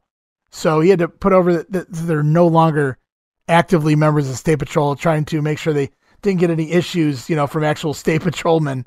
Just silly stuff like that always cracked me up, like Canada throwing a fit over the Mountie gimmick to the point where, I don't know if you ever knew this or not, but once they protested and had a big fit that the Mountie was portrayed as an evil character, every time they went and worked in Canada, he wasn't allowed to be the Mountie. He was just Jacques Rougeau. He went up there and worked as Jacques Rougeau. He wasn't allowed to do the Mountie gimmick in Canada. And did they do like a disclaimer on the TV when he was on there? Yeah, I believe so. Yeah, so I did remember reading that in the Observer, which is just crazy. There's quite a few of those instances. There's another one I can't remember who it was in '95 where they did something and it got a lot of heat, and I never would have even thought of it. I can't remember what it is right now, but yeah, it's crazy to think that you had to do basically a disclaimer. These guys are not state patrolmen right now. Don't hate your state patrolman. It's just kind of funny. And it's really irrelevant whether they're state patrolmen, professional wrestlers, or they're cleaning up Willie the Gorilla's shit at the Atlanta Zoo, because Scott Steiner with the rolling belly to belly on James Earl Wright, and the Steiners get the win in just 3 minutes and 4 seconds. So again, it was a good idea that they established the State Patrol last week, because they're doing jobs here in 3 minutes this week to the Steiner brothers. It's time for Pedicino Knows. He wants to talk Rick Steiner and Robin Green. He goes to the concession stands, he says, and here's the fans talking. And then Pedicino makes fun of himself. He says, yes, I go to the concession stands quite often. Did you hear that? I did. Yeah, I picked up on that. He also talks the Tommy Rich Lex Luger match and the Rick Steiner's Freebirds matches coming to the Clash of the Champions. He continues to hype all the matches for the Clash, so at least they're doing something for the Clash of the Champions. Tommy Rich doesn't have the physique of Lex Luger, nor does Joe Pedicino, but Joe says that Tommy Rich may not have the physique, but he does have the heart to become the next U.S. heavyweight champion. And we'll have to see about that. Yeah, it's crazy to think what Clash 6 had no pub, and now every single one of them since then had at least a month of publicity to get us there. So refreshing. It still is compared to how terrible Clash 6 was pushed. Yeah, it really throws me for a loop watching them build up an entire card for a big show a month in advance. It throws me off, to be honest with you. Even all the way here in August. I'm like, holy shit, I don't even know what to do with myself. You're announcing a card a month in advance? Right.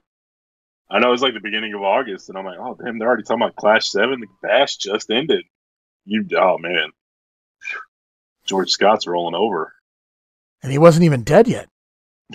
He's rolling over in his bed and having nightmares how terribly he booked the NWA.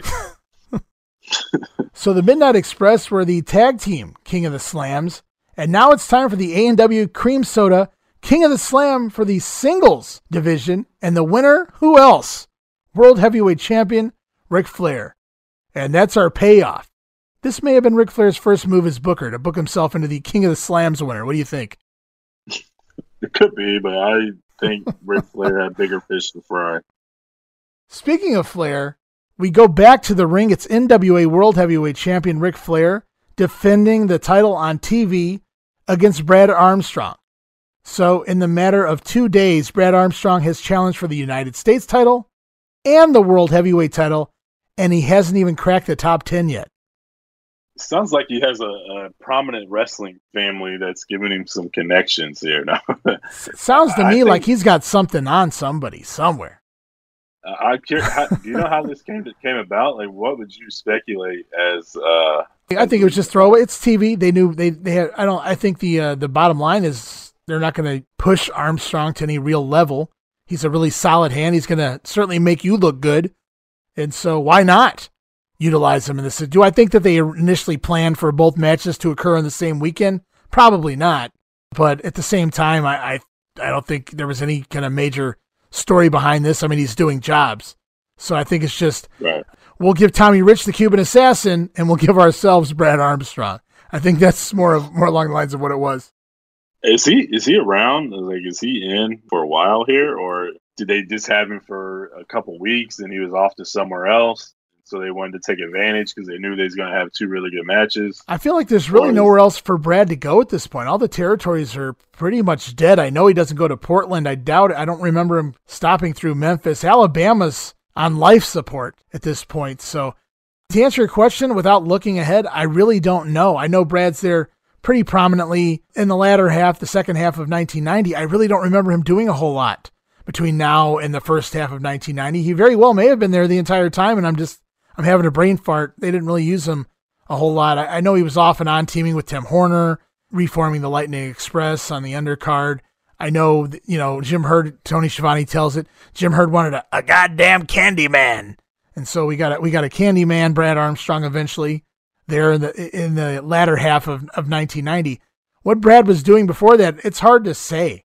I can't imagine the NWA not wanting a talent like Brad Armstrong, especially with Ric Flair as Booker. I'm sure Rick really respected Brad, based not just because of his family, but just because of his talent. You want a guy like this on your show, especially when you're a wrestling-oriented champion, a wrestling-oriented booker, and for the most part, a wrestling-oriented promotion. Yeah, without looking, I have no idea if Brad was here for the long run or what was going on with Brad Armstrong during this period. It's a good question. Yeah, I will say, though, no matter what the circumstances, I'm happy for these couple matches. I mean, I know a lot of people say that he's very underrated and kind of forgotten. And that's true. I mean, a lot of the time, like the telling of his career is just used as a upper tier enhancement talent. I can't tell you how much that pissed me off. And it's unfortunate, but man, you can find some gems back here with Brad Armstrong. Just a tremendous, tremendous in-ring guy. He's gonna make anybody look like $1 million. And I've said it numerous times. If you can just pick, grab a few things and not have to worry about it, the better off you're going to be. The less things you have to worry about, the better. Jim Ross on commentary, Brad Armstrong in there with your champion. It's going to be good. That's all that matters. You don't even have to worry about it. Just put him on the card, and you're fine. Yeah. And what was great with Brad Armstrong, certainly, I think his run in 92 during that Bill Watts era, where pretty much everyone wrestled everyone at one point or another on TV. I mean, you got to see Brad against Liger, Brad against Muta, Brad against Pillman, Austin. I mean, just one great classic TV match after another, week after week after week. And it's just an era that people forget about. But, man, he put on a clinic every week with a different name. Yeah, just an awesome talent. It's a shame he's no longer with us. And, of course, at this point, Ric Flair's a babyface. Brad Armstrong's a babyface. So it's a face versus face match. I thought this was a really fun match. Ric Flair works a wrist lock early on. They're in and out of a lot of holds, lots of solid stuff. Good bumping by both. Quick work, solid and snug, I thought. Ric Flair does the flip onto the apron, and, of course, he's a babyface, so he actually connects with an elbow from the top rope. Brad winds up trying a hip toss in the final moments of the match. Ric Flair counters into an abdominal stretch into a rolling cradle, kind of like the banana split lock. Gets the win in 7 minutes. And post-match, the two hug, and Brad congratulates Ric Flair. This felt like the first 7 minutes of like a 30-minute match. It was just really getting going for me. They could have really put on a hell of a match. It was good, but just way too short. He got 14 minutes with Luger, only 7 minutes here with Flair. I would have loved to have seen a 14-minute Armstrong and Flair match. Yeah, me too. Like you said, it just felt like the ending came out of nowhere. It felt abrupt. It makes sense because, Flair's your world champion. You don't want him to have to struggle too long on TV with somebody like a Brad Armstrong. At the same time, I'm with you, man. Give me a 30-minute match with these guys, and I would be getting my popcorn ready because, that last 22, the 22 to 30-minute mark is just going to be intense and awesome stuff. Even though you probably know who's going to win, let's be real. It's still, they're going to come up with a way to make it very entertaining, and I wish that was available somewhere to see. I don't even know if it ever happened, but that would have been tremendous. We move on with the show, and we get a oddly placed promo from Jim Cornette, a very quick promo. It felt like a 10-second promo. made just out of nowhere, just popped up. He talks to Freebird, says they're dodging the Midnight Express, but the Midnights are going to be here in the 1990s. Well, close, Jim. They'll be here for 1990. I don't know about the 1990s, but the Midnights will be around for another year anyway. And it just felt like a very weird, random promo insert on the show, just in the middle of nowhere, and so short. I don't know what to make of it. I don't know what they're going for here either. Flying Brian Pillman in the ring taking on Cruel Connection, and I still get a kick out of the fact that there's one member of Cruel Connection, but his name is Cruel Connection. Pillman with a missile dropkick, and the ring had no give. I mean, when I watched Brian Pillman land, I cringed for him. But Cruel Connection makes a comeback. Tosses Brian Pillman to the floor, but Brian Pillman right back up, back to the top rope, reverse body block off the top, into the ring, gets the win, 1 minute 42 seconds in a fairly quick squash. And we close the show with a promo from the Steiner brothers. It's Scott and Rick are standing there with Missy Hyatt and Robin Green. Scott wants to know what happened to the glasses and the pigtails on Robin Green. Missy tells him don't worry about it, and if Rick's happy, Scott's happy, says Scott Steiner. Jim Ross says Rick's gotta be happy. Man, that perv Jim Ross. Yeah. Lord. Scotty talks about the skyscrapers, how huge they are. They're both big men, but it's not the size of the dog in the fight, but rather it's the size of the fight and the dog, and I couldn't believe Scott got that right. That just feels like something he would have totally botched. Anyways, Rick tries to talk about the Freebirds, but he gets distracted by Robin Green in her slutty outfit. So Jim Ross takes over, mentioning Missy Hyatt is taking care of the business aspect of the Steiner brothers, and Robin Green is taking care of the social aspect, at least of Rick Steiner here. No mention of Eddie Gilbert or the First Family anymore. Seems like Eddie Gilbert's been completely wrote off TV. I know that's not the case. I know he continues to pop up into 1990 on the underneath and eventually teaming with Tommy Rich and things, but just seems like Eddie Gilbert's become an afterthought after just going to the limit with the Great Muta. Missy just got misted last week, and once again, here we are again. No selling the mist here, Missy Hyatt. Yeah, Rick looks really uncomfortable. The woman's like rubbing all over him and touching him, and he doesn't like it. I don't know. I felt like a lot of these people got, at least Scott and Missy kind of got, well, not necessarily Missy, but Scott just got lost a little bit. Felt like Rick was supposed to say a few more things, but he got distracted. And so Scott had to carry it, and Scott's not ready for that. I don't know if Scott ever developed to the point where he was ready to carry a promo.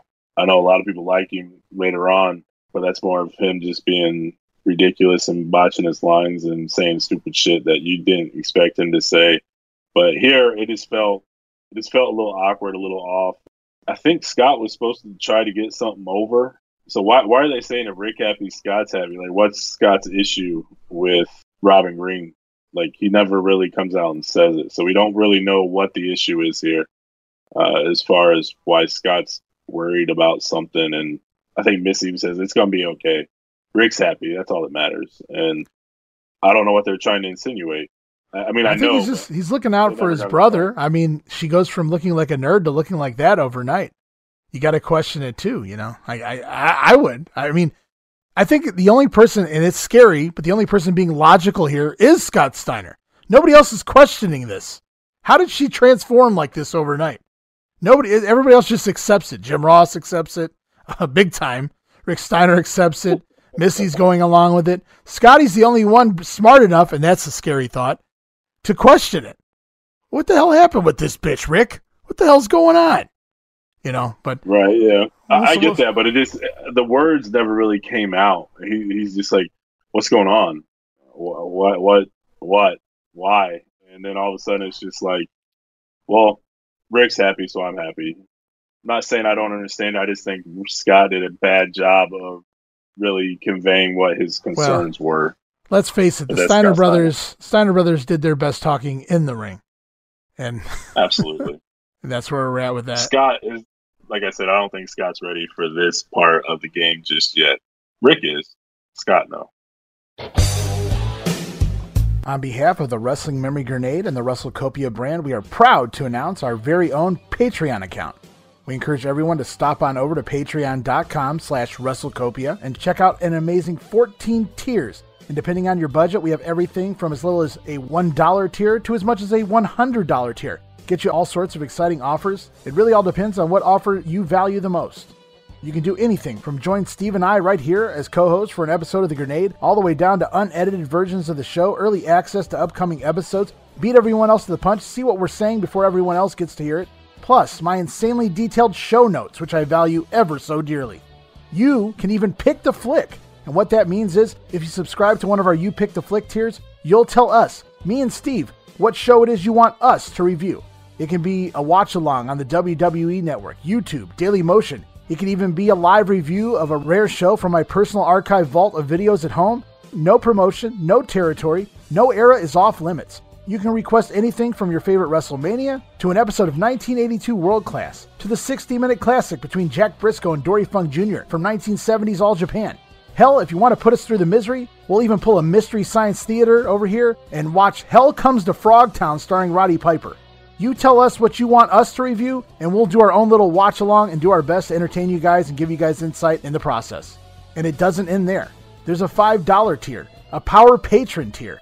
All you have to do is subscribe $5 to our Patreon account, where you, as the Patreon, get exclusive access to the Power Hour podcast that we release anywhere from 2 to 4 times per month, with the potential for bonus episodes being added at any given time. It's unfiltered, uncensored, unedited. We say whatever we think, whatever we feel on just about any topic. We'll answer your questions, review recent pay-per-views. There's even a little segment we like to call Things Meltzer Said, where we pick apart and debate things Meltzer said. All of that, plus other random questions, opinions, and stories are shared here on the exclusive Power Hour podcast. Or, for only $2 more, you can subscribe to the $7 tier, the All Access tier, where for $2 more, not only do you gain access to the Power Hour podcast and everything on every lower tier, but you'll also have complete access to our entire full library of random show reviews and watch-alongs we've done and continue to do as a side project. We review everything from the Flair Steamboat 2 out of 3 fall match from Class 6, all the way down to the Halloween 1985 edition of Saturday Night's Main Event. It's a proverbial hodgepodge of randomness, as you never know what we'll review next. And it's exclusive to the All Access tier or any of the higher tiers over at patreon.com/WrestleCopia. Check it out now. That address again is patreon.com/WrestleCopia. That's Wrestle C-O-P-I-A. And we move on to 605 World Championship Wrestling for August 26th. Kick off the show with the Midnight Express and Jim Cornette taking on Keith Steinborn and John Brewer. Stan Lane's hand still bandaged up. Not as bad. Seems to be a little less alleviated of the bandages anyway. Jim Ross says he tore some tendons. I don't know if that's legit or not, but if it is, that probably took forever to heal completely. I've had that issue myself, and it's not fun. Keith Steinborn, it's just terrible here, by the way, Steve. I don't know if you take notes on how bad these jobbers are, not just the crazy bumps, but just how bad some of them perform. I don't know what Keith Steinborn has on someone to continuously have a job here in the NWA, but he's botching spots left and right. He's mistiming things. He's taking terrible bumps to the point where, and I'll get to it in a minute, but Jim Cornette cuts a promo at some point, and he said they don't even belong in the ring. And I think that was half shoot. I just don't get it. Keith Steinborn was around forever as a job guy, and I just don't see it here. I don't get it here. And it didn't just start here in August. It's been going on all year long. I noticed that. Bobby looked frustrated. I think he nails him with like a right hand or something after that, just because he did mess up and look like shit for the most part. So, yeah, I definitely picked up on that one. Yeah, it was pretty bad. In fact, the spot you're alluding to, Bobby Eaton starts to go for his swinging neck breaker, but he stops short because Keith Steinborn beats him to the punch and takes the bump on his own. The worst part is he spins the wrong way, and Bobby Eaton just stands there looking down at him like he's a complete idiot. And then, like you said, he gave him a nice little shot there. Nothing too violent, but Bobby Eaton just letting him know, hey, man, come on. We're on TBS here. But it was just terrible. Midnight Express picked up the win, though, with a Vegematic on John Brewer. Bobby Eaton gets the pin, 2 minutes and 56 seconds. It's once again time for that Skyscrapers music video set to Whitesnake's Now You're Gone. It's an amazing video. We already talked about it, I know, but I didn't mind seeing it again. I love Total Destruction, and that's what Sid and Dan Spivey bring to the ring. Yeah, absolutely. It's a pretty solid video, one of the better ones they had. They've done useless things like the Dudes and Scott Hall and things like that never really took off or went anywhere. But this one right here, this is exactly what you want for those Skyscrapers. just total mayhem and destruction, like you said, and that's what this video highlights. So, me personally, it makes me get excited to even see these guys. Like, I can't wait to see them again after seeing this video, because if this is what they're doing to these jobbers, I want to see them do it again. Yeah, it's just a quick reminder of how devastating the skyscrapers are. And we'll see him here on this episode of World Championship Wrestling. We come back from the video, and it's promo time with Jim Cornette and the Midnight Express. This is where Cornette says Steinborn and Brewer don't belong in a wrestling ring. I felt like that was at least Cornette half-shooting. Tomorrow, on the main event, it's Bobby Eaton taking on Jimmy Garvin. They've been Tag Team Champions of the Year twice. They've been former 2-time World Tag Team Champions. And the Midnights are looking for that third time on top, a three-peat as World Tag Team Champions. But first, Bobby Eaton has to go through Jim Garvin. Lots of teams have been claiming to be the best, but where are they now, says Jim Cornette. The Midnight Express are better than ever. Yeah, pretty decent promo. Get you ready for their match. Really running the mill. I mean, it feels like, I think we talked about this earlier in the year when they didn't really have anything for them, and they were just kind of talking and basic. Obviously, Cornette is way better when he has a feud to sink his teeth into. He's just trying to nudge his nose in this business with the Freebirds instead of them actually being in a feud. Right. You get a little TV feud here, but it just doesn't seem like it's anything for them to really sink his teeth into and get some heat on it. So the promos definitely were better earlier on in the year with Paulie and them. Right, yeah, I think it's been months now since Jim Cornette has really had anything to talk about. He's just making a go of it the best he can. And the Midnights, like you said, they're in a kind of a mini feud with the Freebirds here on TV, but really the Freebirds are also in a feud with the Steiner brothers, which is their real feud, if you will. So it's kind of odd seeing this play out, but I do admire that they're at least building from television show to television show. They're doing a promo today for the main event tomorrow, so at least the NWA's got that going for them at this point. And it's on to a Terry Funk music video, or at least I think you can call it a music video. It's set to Terry Funk's entrance theme. And as much as I love watching Terry Funk come out to the theme, it doesn't work here as a music video anyway. No, it definitely does not. It fits Terry Funk, absolutely, but not to a video, a highlight video of him just dumping people on their heads with pile drivers. It doesn't work. So as over as the Skyscrapers video is, they find a miss here with the Terry Funk video. We move on with the show, and we learn that Jim Cornette has joined hosting duties with Jim Ross for the duration of the show, and is back to the ring with the Skyscrapers, led to the ring by Teddy Long, taking on Trent Knight and Mike Justice. And Slib slaps around Dan Spivey to get him psyched up to get the match going, and Dan Spivey gets pissed off, and he's ready, and poor Mike Justice. Spivey just mauls Mike Justice, beats him down, and then Trent Knight's turn, takes Trent Knight to the corner and just pounds on him until Spivey is disqualified. And the job guys, Trent Knight and Mike Justice, get the win by disqualification in 2 minutes and 45 seconds. And as the bell is being called, Sid just murders Mike Justice with that violent ass clothesline. I think it was more of a punch this time, but he really killed him and then laid him out with a nasty looking power bomb. And I was just like, for fuck's sakes, man. This entire weekend, Sid's just been murdering people worse than ever. And just what a tag team. As that was the last thing I wrote here, is just what a team. Yeah, they're tremendous. Like early on, they didn't know really what they wanted to be. They were working wrestling matches, submissions, things like that. They had the stupid KO stuff, and now they finally hit their stride. You know, they're just destroying people. They don't give a shit if they win or lose. You just don't want to mess with them because they're gonna kill you. That's how I remember the Skyscrapers, and that's what I like to see out of this team. And just so damn fun to watch. Yeah, and if you remember back a couple months ago when they first formed, they started doing this gimmick, this finish here, where they get disqualified for continuously pummeling the job guys. And it didn't work then. It was kind of slow and came out of nowhere, and the entire match, like you said, was submission holds and things like that. It works here because they've literally murdered the guys, and then they beat the shit out of them some more.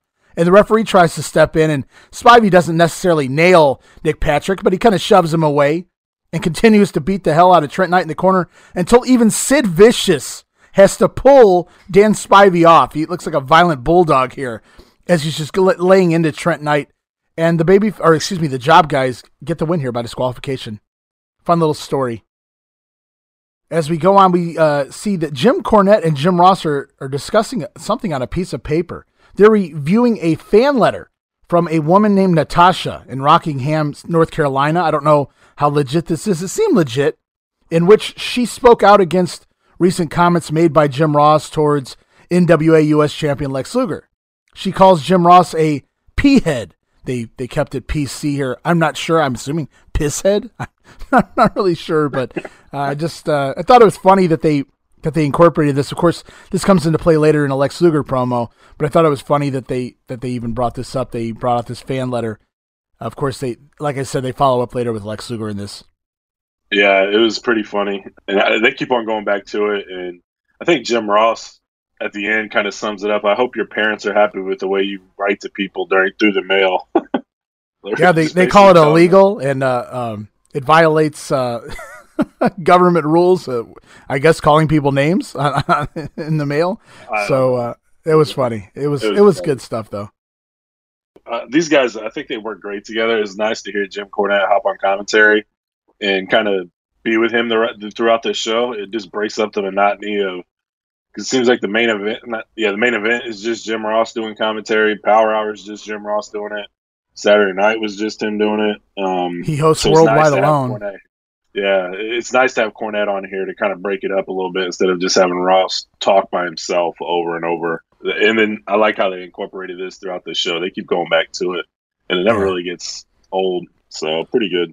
Yeah, there should be no television program that lasts 2 hours that features one person as the host of the show, the interviewer of the show, the sole commentator on the show. It's just too much for Jim Ross to handle, and it's too much for me as a fan. I don't want to hear Jim Ross' voice. As good as he is, I don't want to hear him alone speak to himself or to me for 2 hours straight without any interruption with another voice. So having Jim Cornette here, it's a pleasant surprise. And Jim Cornette's been waiting. Jim Ross has been putting it over, and it's finally time. It's the Rick Steiner vignette where he takes woman on a date, or that's the way they're selling it anyway. No, this is not back to the Atlanta Zoo. This time it's supposed to be a real date. And we see Rick Steiner, I'm assuming we're at Rick Steiner's house, with Jim Ross, as Jim Ross, of all people, gives Rick Steiner a pep talk. He's coaching Rick Steiner on what to do for his date. I don't know if I want to take advice from Jim Ross here, especially the way he comments on Missy Hyatt. I don't know if that's going to get Rick another date. But here he is, JR, pep talking Rick Steiner for his date with Robin Green. Rick is wearing a cut-off T-shirt and has a special dinner planned, a Supreme Pizza. Rick says he has 90 minutes of Leave It to Beaver planned to watch on TV. And Jim Ross randomly asks him, do you have your driver's license back? I don't know what happened there. But I don't know if Rick even replies back. I don't know if he gives Jim a straight answer on that. But so basically, Jim Ross asks him, he told Rick to wear his best shirt. So Rick's went and found one of his cutoff shirts that he wears around the house. He's got the special dinner planned, like Jim Ross insisted. What's it going to be? It's going to be a pizza. Well, that's not very special, says JR. Oh, but Rick tells him it's a Supreme Pizza. And, of course, they're going to watch a movie. What movie? No, it's not necessarily a movie. They're going to watch some TV together. 90 minutes of Leave It to Beaver. Good plug, too, for the TBS station who was rocking the Leave It to Beaver show and the new Leave It to Beaver show here in the late 80s. So it works out well there. So Rick alerts Jim Ross that Robin Green is staying in a hotel suite that Rick is paying for. Jim Ross accompanies Rick to the hotel room to give him a little bit of a boost in confidence. JR does the knock on the door for Rick. Rick's a little shy. Robin Green answers the door, and oh my God, not just oh my God at Robin Green, but oh my God at Jim Ross and Rick Steiner as we turn into, it felt like, I don't know if you ever watched it. It was on TV when I was growing up, the old episodes of The Little Rascals, the Hour Gang, when they would do the big bug-eyed, oh, what am I looking at here? Oh, Tay. It was insane. The comedy ensues here as Jim Ross and Rick Steiner give each other these bug-eyed looks. They're clearly playing to the camera being Robin Green's eyes, I would imagine here. And we cut back to Robin Green. She's decked out, I should point out, in her woman-type attire, so she's looking extra beautiful now. And, wow, just woman appears in front of her eyes. She's still called Robin Green at this point. Jim Ross, as Rick Steiner steps into the hotel room, Jim Ross once again gets another camera shot. His look is hilarious. Yeah, he's trying to get in the door with you. But no, yeah, it doesn't make a lot of sense. I don't know, why did she turn into this? Like, did she just get a hold of Rick's credit card and decide to give herself a makeover? Is that the story they're trying to tell? I don't know. They never really tell us. It's just they see her at the hotel and they're like, "Holy shit!" and that's it. It just cuts out of there. So Yeah, it's just a new character, and it was a plan all along. Obviously, is what they wind up doing in quick fashion. Really, the whole storyline becomes rushed, and obviously, and we might as well let the cat out of the bag. I'm sure a lot of people know already. Doom's on their way in. They're going to be managed by a woman. I won't go into the whole storyline yet because I want people that don't know at least to be a little surprised or what to expect. But obviously, Doom is not planned here, yet in a month or so, there they are. So everything feels last minute.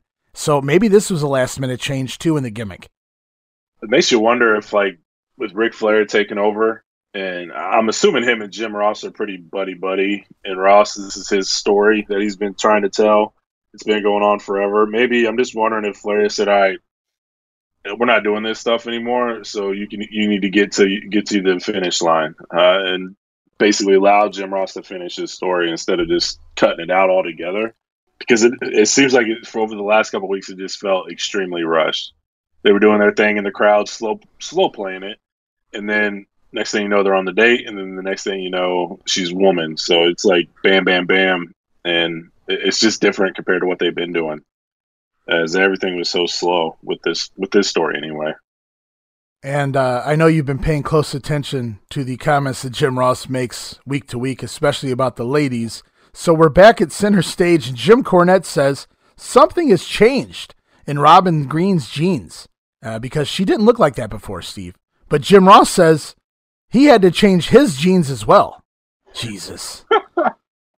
And I didn't pick up on that one. Yeah. God. So Jim Cornette's something along the lines of something has changed in Robin Green's jeans because she didn't look like that before. And Jim Ross responds, "Yeah, I had to change my jeans too." And I was just like, "Oh my God, dude, really? Like you went there?" And in 1989, Jesus, man. But we learned that Robin Green will be here today with the Steiners on the program later on in the show. It's back to the ring for Tommy Rich taking on the Enforcer. Armbar, Thez press. Tommy Rich gets the win, 2 minutes, 54 seconds. I love Tommy Rich for the mere fact that he is the easiest man to take notes on. Yeah, we appreciate you, Tommy Rich. I think you did a hip toss in there too. So I apologize. As long as it involves the arm, he's doing it. So it's promo time, and we're back now with Jim Ross and United States champion, the total package, Lex Luger. Jim Ross shows Lex his fan mail from Natasha. Luger rips it up. Lex talks Tommy Rich and even cuts a promo on him. It really, I can't get into this, and I know we know it's not good. There's really no story behind it. But what really gets me is just watching this. You remember you talk about, and I know it's been mentioned before on other podcasts and things, but that not the it factor so much as the eye test. And Tommy Rich doesn't pass that eye test for Lex Luger. However, visualizing it doesn't pass the eye test for me. So as Lex Luger's cutting a promo on Tommy Rich, for as much as I respect Tommy Rich and what he did in Georgia and things like that, it's not passing the eye test for me in my mind here. As Luger's cutting this promo, it feels beneath Lex Luger. It feels like Lex Luger's out here cutting a promo against the guy that opens the show. Lex Luger, he was built perfectly throughout this year, and it just feels like Ricky Steamboat leaving really kind of screwed him over, because Steamboat obviously is right there with him. I mean, Luger should be, Luger, if he was in a feud with Steamboat, is trying to get where Steamboat's at. So he's not even like the top guy in that feud. And then Steamboat leaves, we all know that, and now he's stuck with somebody like Tommy Rich. And again, no knock on Tommy Rich. It's just what Luger's saying in his promos is just a promo, but it's true. Like a dude sitting on his couch, and I know you said he's been working, but to the most part, like to most people, all they see is what's on TV. And Tommy Rich just coming in off the couch and right into the U.S. title feud, it makes absolutely no sense. Luger talking about it just doesn't resonate with me. I have zero interest. It's one of those matches where you just know on paper Tommy Rich isn't beating Lex Luger for the belt. In 1989, I know this. It just doesn't make sense. So when you have your U.S. title, it needs to be in a feud that's relevant. It's over and things like that. And this just isn't it. I wish they would have did a mulligan and put in Brad Armstrong or just for maybe a month on that, or just give him something better, because this is terrible. Yeah, and he doesn't necessarily need to feud with anyone. He just needs somebody better to work with. It doesn't have to be a 6-month heated rivalry necessarily. It just needs to be someone that Lex can feed off of and continue to get better. And Brad Armstrong's a good name. Brian Pillman's a good name. I would have enjoyed, rather than Dr. Death being stuck in this Rotunda feud that we'll be talking about here in a minute, maybe Dr. Death and Lex Luger. That would have been a hell of a feud. But maybe Lex wouldn't have went for that, because one mistake and boop, Lex would be paying for it. Right. Another thing that'd be cool, like with a Brad Armstrong or a Pillman, you could do a non-title match. They get a roll up on him, catch him off guard a little bit. Yeah, because he's walking around, he's cocky. Yeah. Yeah, and then that would have been tremendous, because the matches are going to be a lot better. There's going to be a lot of heat. There's going to be. They already know there's a possibility that they can win, and it just adds to each match afterwards. But Tommy Rich, he's showing nothing. Now, if he would have done better in the ring, like with the jobbers and things like that, it wouldn't be so bad. But he's looked like garbage this entire run, and being in there with Lex Luger is not good for anybody. We move on with the show. We see feud highlights of the Dr. Death Mike Rotunda Scientific Challenge. Of course, Doc gets disqualified in match 1. Doc gets the pinfall in match 2. Match 3 winds up becoming a no disqualification match in which Mike Rotunda wins thanks to help from Teddy Long, of all people. So Mike Rotunda actually wins the best of 3 series, but the feud is not over. And to the ring, it's Dr. Death taking on Bill Ford. And this right here, the commentary during this match, this is why I love Jim Ross and Jim Cornette out there together. They spent plenty of time, both of them, not just with Dr. Death, but with one another in the Mid-South territory earlier in the 1980s. And so they start passing along stories of Dr. Death between the two. They both know the stories, so I really enjoyed it. They talk about the time Dr. Death received 108 stitches in his eye and went back out and wrestled later in the same night. Insane. Jim Cornette says the scar, and he gives this, and this is another one too, and I'd love to hear your thoughts on these, but Jim Cornette says the scar on Dr. Death's nose is from a fight that he had with a fan in Alexandria, Louisiana. Doc power slammed a guy into the back of a pickup truck. Not into the bed of the pickup truck, but into the back of the pickup truck. And as he drove him down to the ground, I guess the hitch caught Doc in the nose and ripped his nose up his nose. And I'm trying to picture it. I'm thinking, that's the first time I heard that story. And I'm just like, Jesus, man, this guy. And I just love that these guys know these stories. This is why I wish they were both out there. This would be a great commentary team, moving forward with World Championship Wrestling. And then last but not least, and we got one more story out of this match. Steve Williams got the nickname Dr. Death back in high school because he wore a hockey mask to wrestle back in high school, because he broke his nose playing football, but he didn't want to take time off. So he threw a hockey mask on, and they allowed it. And he wrestled with it there in high school as well. And friends thought he looked like a wrestler, so they came up with the name Dr. Death for him. And it stuck. Wow, it's pretty cool. And it just goes to show, like, it makes sense, too, because Cornette, he managed Dr. Death a little bit over the summer into the War Games. So you can actually play it off like in this, learning this history, but you can just see how much Jim Cornette knows about wrestling. All this stuff sounds legit. It doesn't sound like he made it up. Well, I don't know why you'd make up these stories just to get somebody over. But I heard that story about the 108. I think I told it before, where I was down at a SummerSlam signing, and some dude in front of me was talking about him. Right. And so, like, that stuff resonates. This was in 2008, where I heard this story. And this was back in the mid 80s where he remembered it, and he still remembered Dr. Death doing it. Yeah, just an incredible, insanely tough individual. And a lot of these things sounds brutal. Like knocking your nose on a trailer hitch while you're power slamming somebody. No thanks, man. I'm good. I'd like to know how many bottles of liquor the guy that got into a fight with Dr. Death drank before he thought it was a good idea to start shit with Dr. Death Steve Williams in a bar parking lot. I know it was different times. I know it was Louisiana in different times. So I can see it happening.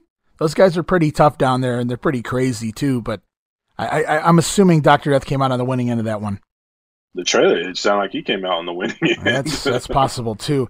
We also learned during this match on commentary, I guess this was during the time where Mike Tyson was at his peak. He hadn't lost to Buster Douglas yet. That was coming up later next year.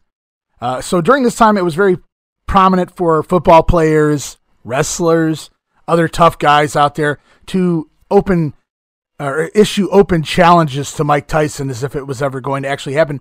They actually name drop Bam Bam Bigelow, who's not in the company right now, but they name drop Bam Bam as one of the guys who has challenged Mike Tyson. That would have been an interesting one. Jim Ross would love to see a Dr. Death Mike Tyson fight.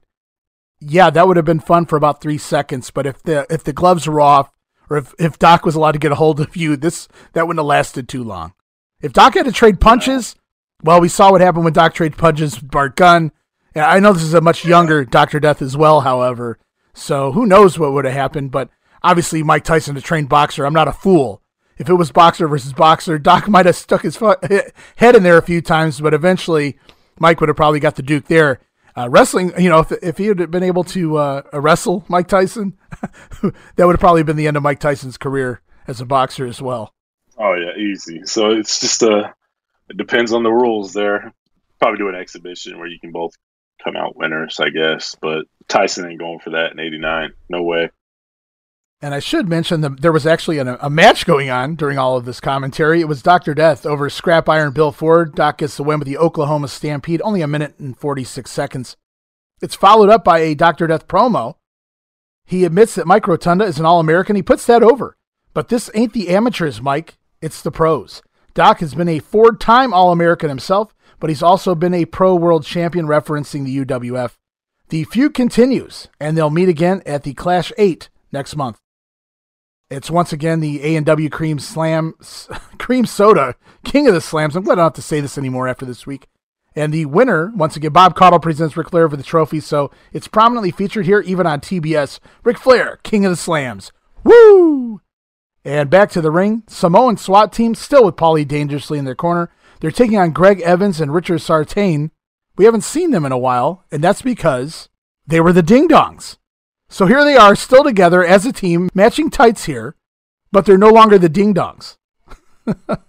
Nice. I was wondering because they look like they've been working together for a while, and yeah, they were a team down in Georgia, right? That's when they were brought up. They had already been a tag team down in Georgia on the Indies, or whatever you want to call it, Outlaws. If maybe they still were here in the '80s, but yeah, they were a tag team down there. They were brought up. They did some jobs, if you remember, as a team and in singles as well. And then eventually they became the Ding Dongs, and now here we are. They're still teaming, at least a little bit here. And they're taking on the SST here. So I thought to myself, wouldn't it have been great if, you know how they like to repeat spots and angles and shit anyway on these shows? Since it was done on syndication, the Skyscrapers unmasking the Ding Dongs, wouldn't it have been great here if we got to see it all over again with the SST version? I can only imagine it would have been just as fun. Oh, yeah, it would have been just as good. You'd probably have them use their animalistic instincts and bite off their mask or something like that, because that's something stupid they would have them do. But yeah, they would have killed those guys just as bad as the Skyscrapers. I'm kind of sad. Like, the SST's been kind of toned down a little bit. They haven't been really. I mean, they're doing some stuff, but it's not like it was for that stretch there. I wonder if. We haven't seen the Road Warriors around a lot, though. You know, it's hard when they're in the middle of a feud with the Warriors. Obviously, they're facing the Roadies right now in cage matches on the house shows. They'll face them at the Clash as well. It's hard to get a feud over when only one guy is on TV, unless you're Terry Funk. Then you can get away with it as proven for 5 to 6 weeks before it starts to, fall down the hill a little bit. But the SST here, they really have nobody to work with the Road Warriors barely ever around for TV tapings. Yeah, it's just, I don't know. It's just weird. Their offense has changed kind of drastically. No, I agree. They're giving the opponents offense, and they do that here, especially with Greg Evans early on. He looked pretty decent, so I'm assuming that's why they gave him a few moves early on in this match. Before, they were coming in and just murdering people, one murder move after another. Now it's more of an actual wrestling match to some degree. I get what you're saying. Yeah, I'm just curious to what changed. So that's all. Yeah, we get some decent stuff from Evans early on in here, and Samu winds up catching Evans' reverse cross body block, but Sartain comes in and dropkicks Evans on top.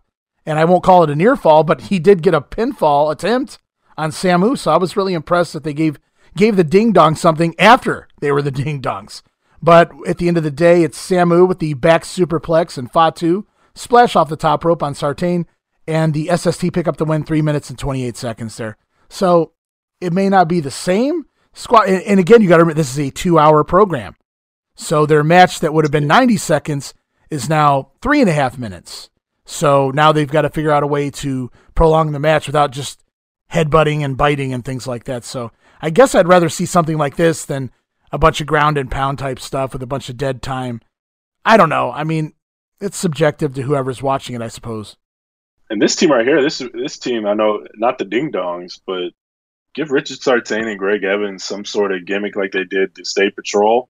Right. You can have another one of those jobber to the star type teams, because they look, like you said, they look pretty decent here. They didn't look bad at all. Yeah, they were gifted the gimmick of the Ding Dongs, which just didn't work out. And I stick to it, dude. There was that one match a couple weeks ago. I think they found the gimmick. They found the Ding Dongs gimmick that was going to work, but by then it was too late. They might have been able to make that Bushwhacker-esque kids thing work the way they incorporated actual wrestling matches in with the whole Ding Dong gimmick without going overboard with the bells on the body and the bell in the corner and all that horse shit. I thought we finally found the middle ground that would have worked as a curtain jerker match, as a way to get the crowd going, as a way to get the kids up and cheering. And unfortunately, it wasn't meant to be. A week or two later, and Sid Vicious is and Spivey have done away with the Ding Dongs.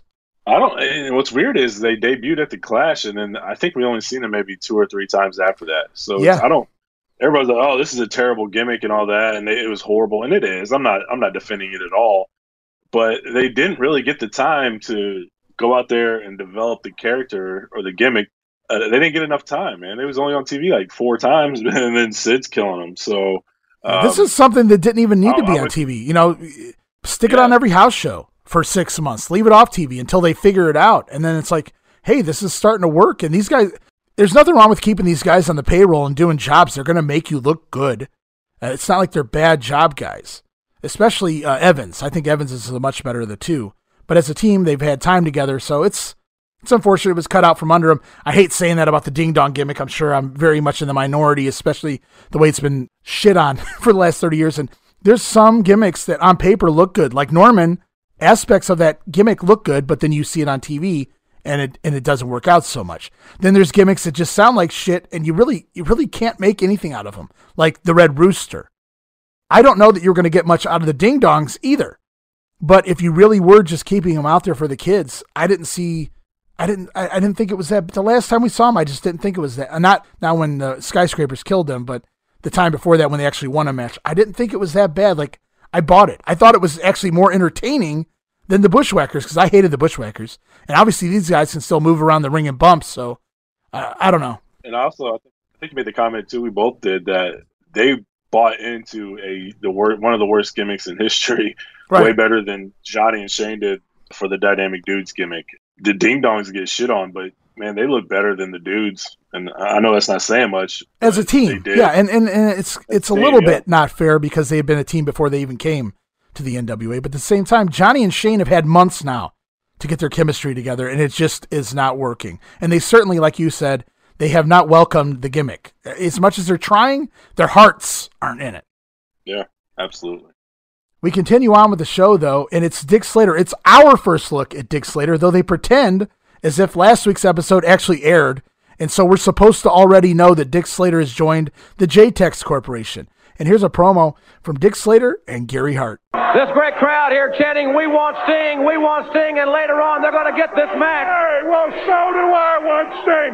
You people just keep on screaming, Sting, Sting, because that's what I'm here for today.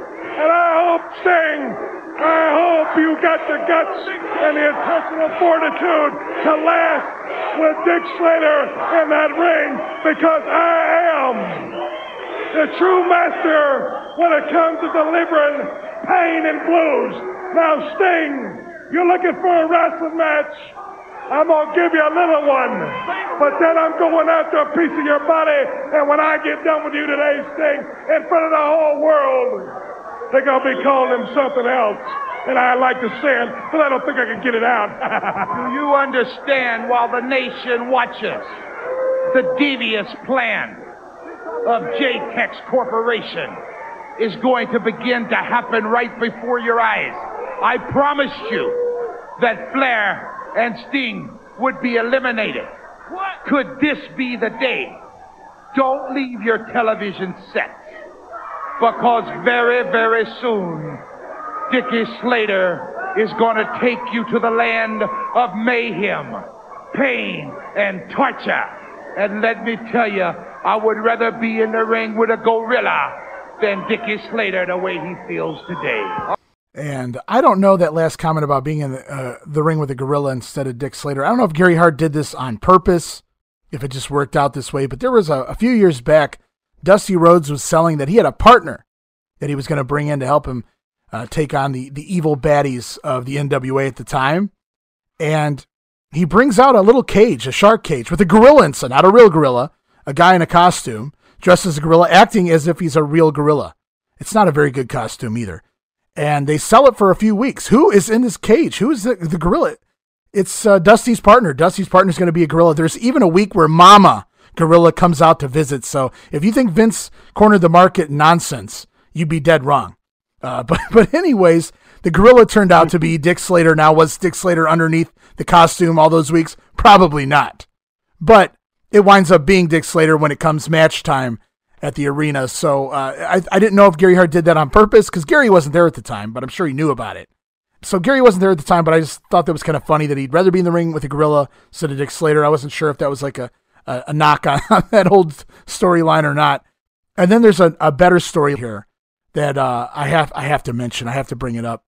For those who don't know, Dick Slater was one of the main eventers in Mid-South Wrestling prior to his brief and forgettable run in the WWF. And during that period, Dick Slater was the North American champion. He was the main event heel at the time. And he had a lovely valet by the name of Dark Journey, who was, I'm not sure if she was African-American or mixed or what this deal was, but she was a very good-looking young lady, and that was Dick's girlfriend. And he incorporated her into becoming his valet. And she actually, after they split up, she continued on in the UWF after Dick was long gone. She continued to play a manager for the next year or two at least. And I think she even wound up here in Crockett at one point for just a little bit. Anyways, though, story goes that they were on the outs one weekend, and Dark Journey spent the weekend with a green rookie, Sting, who was also in Bill Watts territory at the time. Well, story got around, and I remembered the story, so I said, I know somebody's told this story in a shoot. So I Googled it real quick, and Tracy Smothers, God rest his soul, he did 2 separate shoots where he brings it up. They don't even ask him about it. He wants to tell the story. And so I had to listen to both versions. They were both spot on, identical, but it was great listening to Tracy tell the story. Tracy was such a great storyteller in the locker room. I guess Dick Slater had been booker for a little bit for Bill Watts, and then Terry Taylor took over as booker. And they didn't get along, Slater and Terry Taylor, but they were playing cards together one day in the locker room when Tracy came back from his match, and he said, I know something ain't right here. And Dick Slater had his hands all taped up. And Tracy said there was no more matches to be had. So he knew at that point some shit was about to go down. And out of nowhere, Dick Slater tells Terry Taylor, I'll be right back. And I guess Slater gets up, goes over to the locker room where Sting's at, and proceeds to beating the living shit out of Sting's face, even sticks his head in the toilet and flushes it repeatedly on Sting. I mean, beat him bloody and black and blue. Missy tells the story too, actually. I listened to Missy Hyde's version. It's all pretty much identical. But Slater made Sting look so bad, he had to make sure he put more paint on than usual in order to cover up how terrible his face was messed up. And there's speculation. The Warrior was there too still at this point. He hadn't left the company to go to Dallas. And so Warrior was Sting's partner, the Ultimate Warrior, for those who don't know. And just in case he was going to try anything, there's some stories that say he was attempting to maybe help Sting out. I find that hard to believe knowing the Warrior, but maybe he was trying to help Sting out. I guess Dick Murdoch was in the locker room as well, and Dick Murdoch grabbed the Warrior by the throat and shoved him up against the wall and pinned him up against the wall, threatening the Warrior's life if he had gotten involved, while Dick Slater proceeded to beat the living shit out of Sting. You didn't do that. You shouldn't do it now, but you didn't do that back then. I mean, repercussions were coming, and Sting got it here. He was green, I mean, a young guy, a beautiful woman. What you gonna do? But he paid for it at the end of the day. And I love Tracy telling the story. And as Tracy points out, and Missy too, can you imagine Dick Murdoch, who looks like he looks? Now, we're not going to question how tough he was, but he looks like he looks, and he's pinning a 280-pound, jacked up, early 20s Ultimate Warrior up against the wall. Like, the Warrior can't even move. You don't mess with that breed of wrestler, Dick Slater, Dick Murdoch. You don't do that. No, that's just common sense. Like, you could tell. Like, I would take my chances with the Warrior over somebody like a Dick Murdoch, Dick Slater. Those guys just look like they don't give a shit. They'll kick your ass, or they're going to beat your ass even if you get your ass. They get their ass kicked. Yeah, too. they don't care. So they don't care. They're going to one way or the other. One or both are going to get hurt. That's all. That's the bottom line. So you just don't mess with those type of people. You definitely don't mess. I'm assuming, and this is just me. I know how those people think, or at least you could try to guess how they think. You don't mess with their money, and you don't mess with their women. That's my guess. And right. Sting did a no there. And he was young, and he was dumb, and he was full of something. Dick Slater knocked something else out of him. And I guess the story goes to Eddie Gilbert was in there to plead Dick Slater to stop murdering Sting but I think Eddie realized that Sting made a mistake, and he's a potential future star. Let's not kill this guy. I guess Eddie took a liking to Sting anyway. So Eddie Gilbert might have saved Sting a little bit. Yes, Eddie probably just like, man, we don't need to run this guy off. Right. Make some money with him. I can see it. Yeah, it's unfortunate. I never heard that before. That's crazy. Yeah, and I'd heard the story many, many, many years ago, and I'm sure it was from a shoot interview back when those really first burst onto the scene 20 years ago. But I've remembered the story ever since, and it's stuck with me. And I hadn't heard it so detailed as Tracy's version, because he just walked into the locker room right before it happened, and it was really fresh in his mind. He even cited everyone in the room, even the job guys like DJ Peterson and stuff. So I thought it was pretty cool.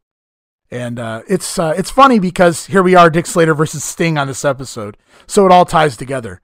And I'm sure Dick Slater, he hasn't even been a focal point, since Mid-South, and he hasn't really gotten a really big paycheck. I'm sure he made a few bucks when he was working for the WWF in '86. It's another deal here. 3 years later, Dick getting a shot at, working for a major company. So I'm sure he's going to behave himself. At least as you don't push the wrong buttons. Because again, it goes back to, at the end of the day, these guys just don't give a shit. No, they don't. Dark Journey's the one that managed Tully Blanchard, right? Yeah, I remember that. Yeah, for a brief period of time. Yeah. Okay. All right. Yeah, that's what I thought it was. We'll continue on with the show, though. It's Brad Armstrong over the Cuban Assassin. Basic stuff here. Fidel Sierra off the top rope with the body block, but Brad kind of floats over on top, gets the win, 5 minutes, 21 seconds. Thought it was a very odd choice for a finish, especially with the heel coming off the top rope with the body block and the face rolling over on top to get the win, but just felt out of place for a finish, too. No reason Brad Armstrong shouldn't be pinning the Cuban with a Russian leg sweep, or at least a definitive finished move instead of this float over here. Show goes on, and it's time for the Danger Zone. This week's guests are the Iron Sheik. You're going to love that, Steve, along with Ron Simmons, his new protege. And they look absolutely ridiculous together. Talk about an odd couple. Sheik, well, he has some words for Bali dangerously. I got it right here. I was going to play the entire 3-minute clip, but it kind of breaks down, and unless you're watching it, some of it's hard to really distinguish what the hell's going on, but I do want to get at least some of it in, so let's listen to at least part of the segment. I'm sure you know what I'm referring to. On the last Danger Zone, I was honored to have a great amateur athlete by the name of Mike Rotunda right out here on the Danger Zone. Tonight, not only do I have two great amateur athletes, I have a man that's been a heavyweight world champion in the professional ranks as well. And I'm talking about the legendary Iron Sheik. And Sheik, everywhere I've gone lately, not only are women trying to get dates with me, but they're saying, Paulie Dangerously, what is the deal with the Iron Sheik trying to find a tag team partner for the All-American Ron Simmons? You're absolutely right, Ron. Paulie Dangerously, especially you are coming from New York City, intelligent Jew American, to the TBS, strongest station in the world. My pleasure to talk to you and something, Ron Simmons. I want to let you know you are New York City man. You know about the Iron Sheik, and intelligent American wrestling fans all over the world know about the Iron Sheik just about like yourself. Now, I don't have to talk about myself. Recently, anywhere we wrestling with my young start training partner Ron Simmons, all the people call USA, USA, try to make my Muslim brother and myself confused. But remember, Paulie Dangerously, I come to America for one reason. Try training Ron Simmons to make him to be better and best, just like he was a football player. Now he's gonna be better for wrestling, professional, toughest, roughest sport. I'm gonna make him ready for Ric Flair, a Sting, all tag team champion, whatever who is, because you know what I'm talking. Intelligent American people know what I'm talking. No, You're just a man. Now I'm starting to not realize what he's talking, so we'll cut out the last minute or so of this promo. It really breaks down here. Paulie does talk to Ron Simmons for a brief period at that point, but was I mistaken? Or did the Iron Sheik refer to Paulie Dangerously as an intelligent Jew American? He definitely did. The one thing that stands out here is that this makes it's complete garbage. And the fact of the matter is because Ron Simmons here, it looks like the Ron Simmons that we all know and are accustomed to, especially in WCW. He just looked like $1 million here. He had like on a purple tank top, his glasses on, and he looked jacked. Like he looked like he's been in the weight room, defining the muscles he already had. And like I say, he's just like $1 million. Yeah, he needs to be as far away from the Iron Sheik as possible. And thank God that's coming soon. But that's what stuck out to me is that Ron Simmons does not need to be around the Iron Sheik. He should be fine by himself with the look he has going right now. You know what caught me off guard here was the Iron Sheik referring to Ron Simmons as a Muslim brother. So the storyline makes a little more sense with an All-American turning Muslim. And they reference later on in the promo, I cut it out because it becomes incoherent when everybody's rambling at the same time. But Iron Sheik references Muhammad Ali. He references Kareem Abdul-Jabbar. So Ron Simmons, another athlete going to follow in those footsteps, but he doesn't have a name change yet. He hasn't taken on a Muslim name, so he's still just Ron Simmons, which doesn't make a whole lot of sense to me here. But that's the story we have, and the Sheik is apparently looking for Ron, a tag team partner, which apparently becomes the Cuban Assassin, at least for like 1 or 2 weeks anyway.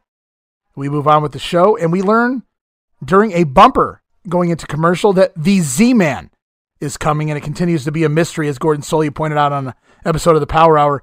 We learn the Z-Man is coming, but that's all we know about him at this point in time. Hopefully we are not let down when the Z-Man arrives at the Clash. Hopefully not.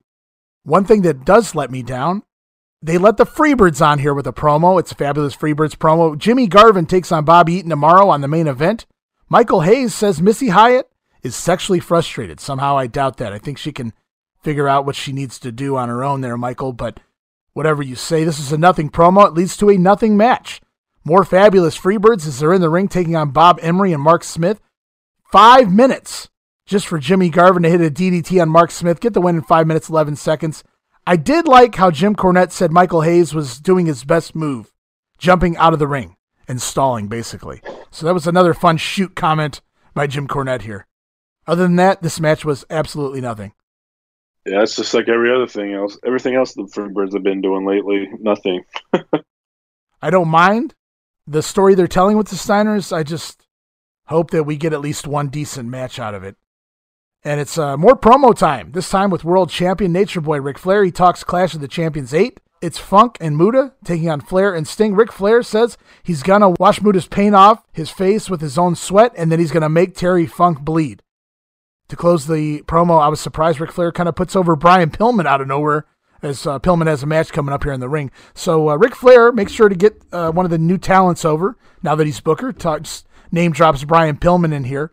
And then he puts over the big match. They have the main event at the Clash of the Champions. Yeah, he did a good job getting his match over. It was different, talking about sweating and things like that. To get basically, Muda's gonna have to work a little longer this time around than what he's used to. So, yeah, I thought it was a solid promo. It did what it was supposed to do. Back to the ring, Flying Brian takes on Fred Avery. Norman comes out during the match. He starts to try to climb up to the top rope, but Brian Pillman drop kicks Norman off to the floor. Teddy Long is quickly out to escort Norman away with the key, and Air Pillman gets the win here. 2 minutes and 27 seconds, a win by Brian Pillman. Action continues in the ring. It's the Steiner brothers with Missy Hyatt and Robin Green. They're taking on the team of the Bounty Hunter and the Cruel Connection. 2 masked guys out there. Pretty cool. This one starts off, as usual, with some comedy from Rick Steiner here. And I don't know if this would have got over with just anyone, but Rick takes Cruel Connection's green cape and wears it like he's Superman around the ring. Pretty fun stuff by Rick Steiner as he gets going. And Jim Cornette says for the first time in his life, he's even speechless. Oh, Lord. I love Rick Steiner. Man. As the match gets going, Scott Steiner nails the Frankensteiner on one member of the Cruel Connection, or on the only member of the Cruel Connection at this point. Jim Cornette asks Jim Ross if that move has a name yet. Jim Ross says no, it doesn't. So maybe the wheels are spinning in Cornette's head, coming up with an idea for the name of the Frankensteiner. I don't know who ends up naming it. Anyways, match goes 4 minutes, 19 seconds. Rick Steiner with the belly-to-belly on the Bounty Hunter to get the win there. And it's promo time with the Steiners, and they're accompanied by both Robin Green and Missy Hyatt. Similar, very similar to the worldwide promo. Lots of the same stuff repeated by Scott Steiner in this promo. It's really fairly identical. He wants to know what happened with Woman, the change in her features, how she looks completely different. And he even says the same thing again. If Rick's happy, then Scott's happy. It's very identical to the syndicated promo here. And the Steiners will take on the Freebirds one more time, this time for the World Tag Team titles again at Clash of the Champions. Yeah, if anybody can get a good match out of the Freebirds, it'd be the Steiner brothers, because they're strong enough and big enough to just make them work more than anything. I know you mentioned that before, where Rick made him do a bump or things like that. So getting them in the ring there with the Steiner brothers should give us a somewhat decent match. Yeah, I mean, it was just a week or so ago that the Steiners had a fairly decent match, or not the Steiners, the Freebirds had a fairly decent match with the Midnights on TV. So if the Midnights can make them, watchable, then I'm sure the Steiners can do the same thing. And we've seen the Steiners wrestle the Birds on TV, but I feel like at the Clash it would be the next level. So maybe, hopefully a little better. Main event time on the show. It is Sting taking on Dick Slater, and there's no toilet to be found, so the action will take place in the ring. Dick Slater arrives on the scene last week. Challenging Sting apparently is what happened last week. We didn't get to see it, but they refresh us here this week, and that's why this match is even happening. Sting on top early, but Dick Slater takes over with great old school heel work here and an awesome looking punch. One big wind-up punch on the floor. It looks so legit. Great spot by Dick Slater. Just wipes Sting out with one simple little punch on the floor. When I say old school, by the way, when I said Dick Slater takes over with old school heel work, when I say that, I mean it in a good way. It was excellent heel storytelling here by Dick Slater.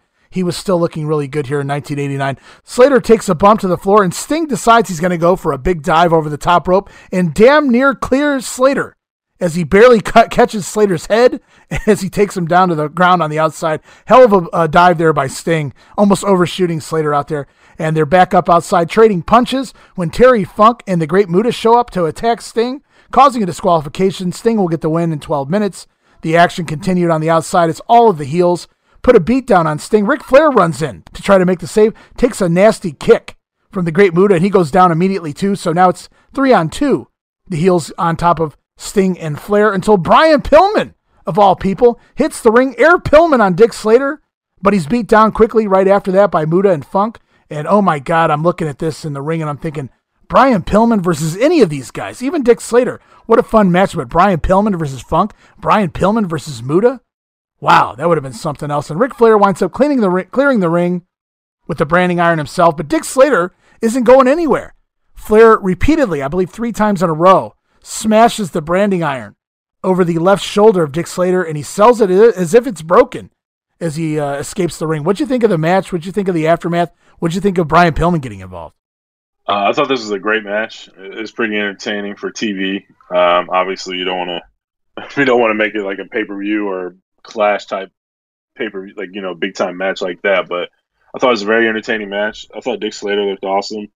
He's in great shape still, and he had an impressive look to me as far as like we talked about earlier, one of those tough guys that you really don't want to mess with.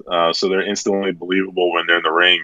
And then the finish, I thought it was a great job of getting the Clash hyped up, just doing more to lead to that. And it was really cool to see Pillman out there. Obviously, they just brought him in. He hasn't really been doing much. He had the stuff with Norman.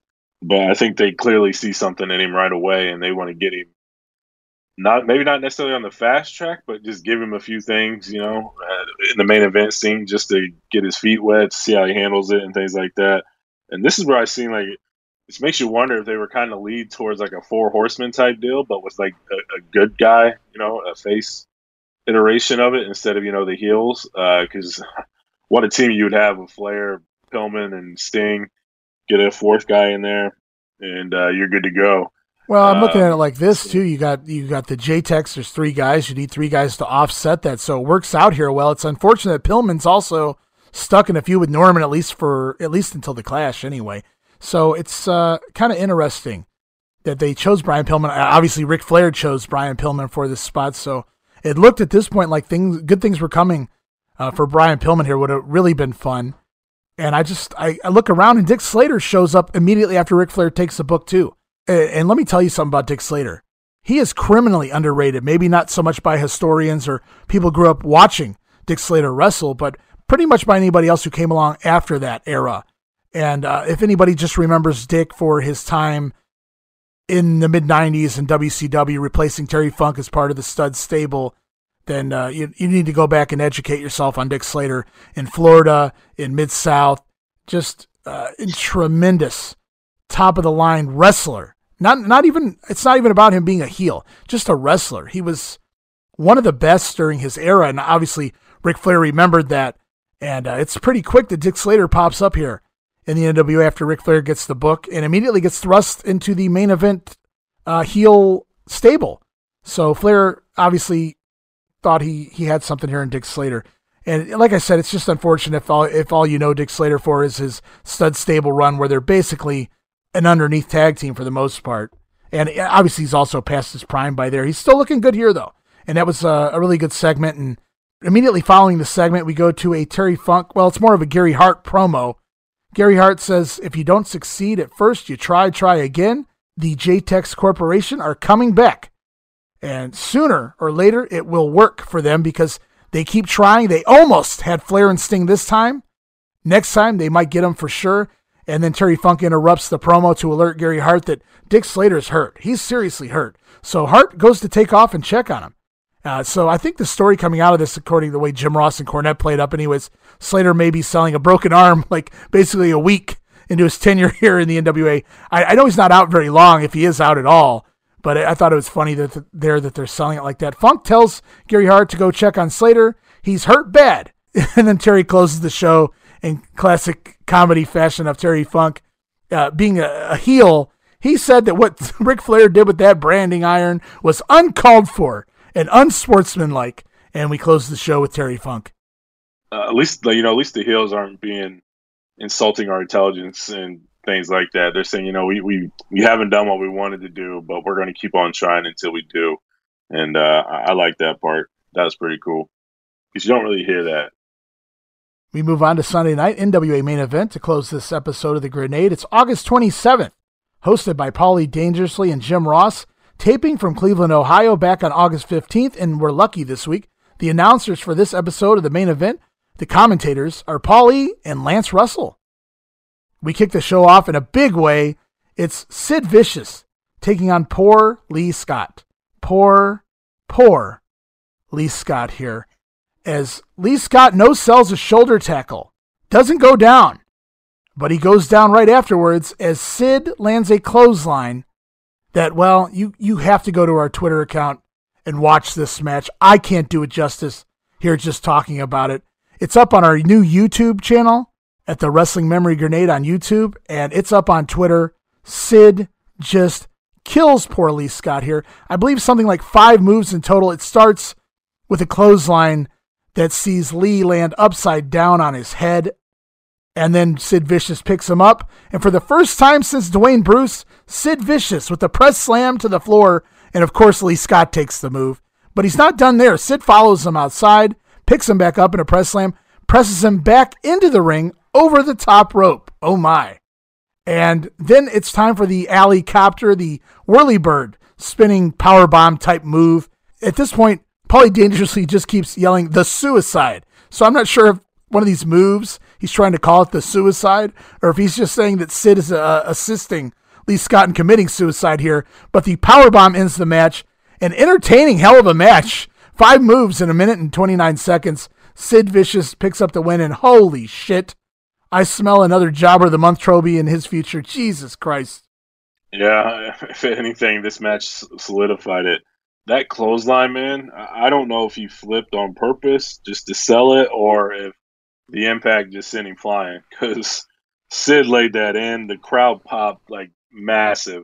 And Sid gets down on his knee and does this thing that he does. And the whole match, he's like hot dogging it. He's supposed to be the heel, and he's hot dogging it. And this crowd, like, it just every move, it gets higher and higher and higher.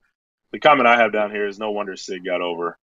He beat the shit out of people. He didn't give a damn. And whether he was face or heel, he didn't care either. He was going to hot dog to the crowd. And when you have somebody like that, the crowd's going to gravitate towards him. There's no way you can't. And, yeah, you hear tell of those stories where people say, well, wrestling's fake, but this angle, that's real. Or this wrestler, now his matches are real. You can't watch these matches, these Sid Vicious matches, and come out of them going, that wrestling's fake. Yeah, that guy, no, he learned to bump like that. You don't learn to bump on your head. Poor Lee Scott here. And you wondered if Lee meant to try to take that bump. I think it's a combination. I think it's Lee Scott trying to take a similar bump and Sid kind of helping it along to the point where you don't have control of your body anymore. So you're in the air attempting to take your own type of bump, but now somebody else has their body, forcing you. And that's how it lands. And poor Lee Scott here, just terrible, terrible, nasty bump. And the rest of the match looked badass, but it was that clothesline that really did it for me. And Sid Vicious looks like a world beater here after this one. He looks amazing, man. The show goes on. We get the music video again of the Skyscrapers following that Sid Vicious. So if you didn't get enough during that match, we see a little more after the match. Good place to insert the Skyscrapers video there. And it's Freebird's promo time, the exact opposite of what we were just watching. Bobby Eaton doesn't stand a chance tonight when he takes on Jimmy Garvin in the main event. Back to the ring, Ron Simmons teaming up with his new fellow friend, the Cuban Assassin. They're managed by the Iron Sheik now, taking on Hot Stuff Eddie Gilbert, Wildfire Tommy Rich. I have a lot to say here. About a minute in progress, it seems like, according to the announcers, the ring announcer calling the time. Apparently, Eddie Gilbert is no longer allowed to even be accompanied to the ring by his own woman, Missy Hyatt. He's out here just with Tommy Rich. Fun note. Last fall, Ron Simmons, Eddie Gilbert, they were tag team partners in the finals of the U.S. Tag Title Tournament. I'm actually shocked that Paul Lee didn't bring that up here. As the match got going, I was hoping Ron Simmons, Eddie Gilbert could offset the rest hold warriors of Tommy Rich and the Cuban Assassin. Didn't really seem to work too much. I did think Eddie picked things up a little bit, but Tommy Rich was in the ring just far too much. Iron Sheik ringside. I didn't see him at ringside to start, but he's down there eventually waving that Ayatollah flag. Wouldn't it be fun if Sheiky came down and tried to talk Simmons and the Cuban into leaving one another? Like he's forgetting that they're a faction now, and Sheik's, crack's a hell of a drug. I don't know if anybody ever told you that, Steve. I could see Sheiky wandering down here. Ron Simmons, you leave this Cuban assassin. But you picked him out for me, Sheiky. Like I don't know. Sometimes when I get bored, I fantasy book. Would have been fun. If you're going for comedy, that would have worked for me anyway. Or maybe just, how about we have Iron Sheik forget he's a manager and he just disappears? Sounds more entertaining to me. That's funny you say that. I don't know that we're going to see Sheik here within a matter of another week or two. So this very short-lived, very short-lived. Ric Flair's taken over the book. He's trying to clean up a little bit, and Iron Sheik's part of it. Anyways, the heels wind up getting heat. What's that? I said good riddance. The heels get some heat on Tommy Rich. Finally, we get a hot tag to Eddie Gilbert. No crowd noise for Eddie Gilbert. I felt bad for him. And it's not the fault of Eddie Gilbert, but rather the shit he's been stuck with here. Hot shot on the Cuban. But referee Tommy Young is too busy with Tommy Rich and Ron Simmons in the corner. So the Iron Sheik, did you watch this? It was sad. It was kind of pathetic. The Iron Sheik, bad legs and all, repeatedly tries to slide into the ring in order to interfere, and he can't get into the ring. He has to grab the rope to pull himself into the ring. It was really sad, honestly, to be honest with you. After 3 tries, the Iron Sheik finally gets in the ring and nails Eddie Gilbert in the back with a flagpole.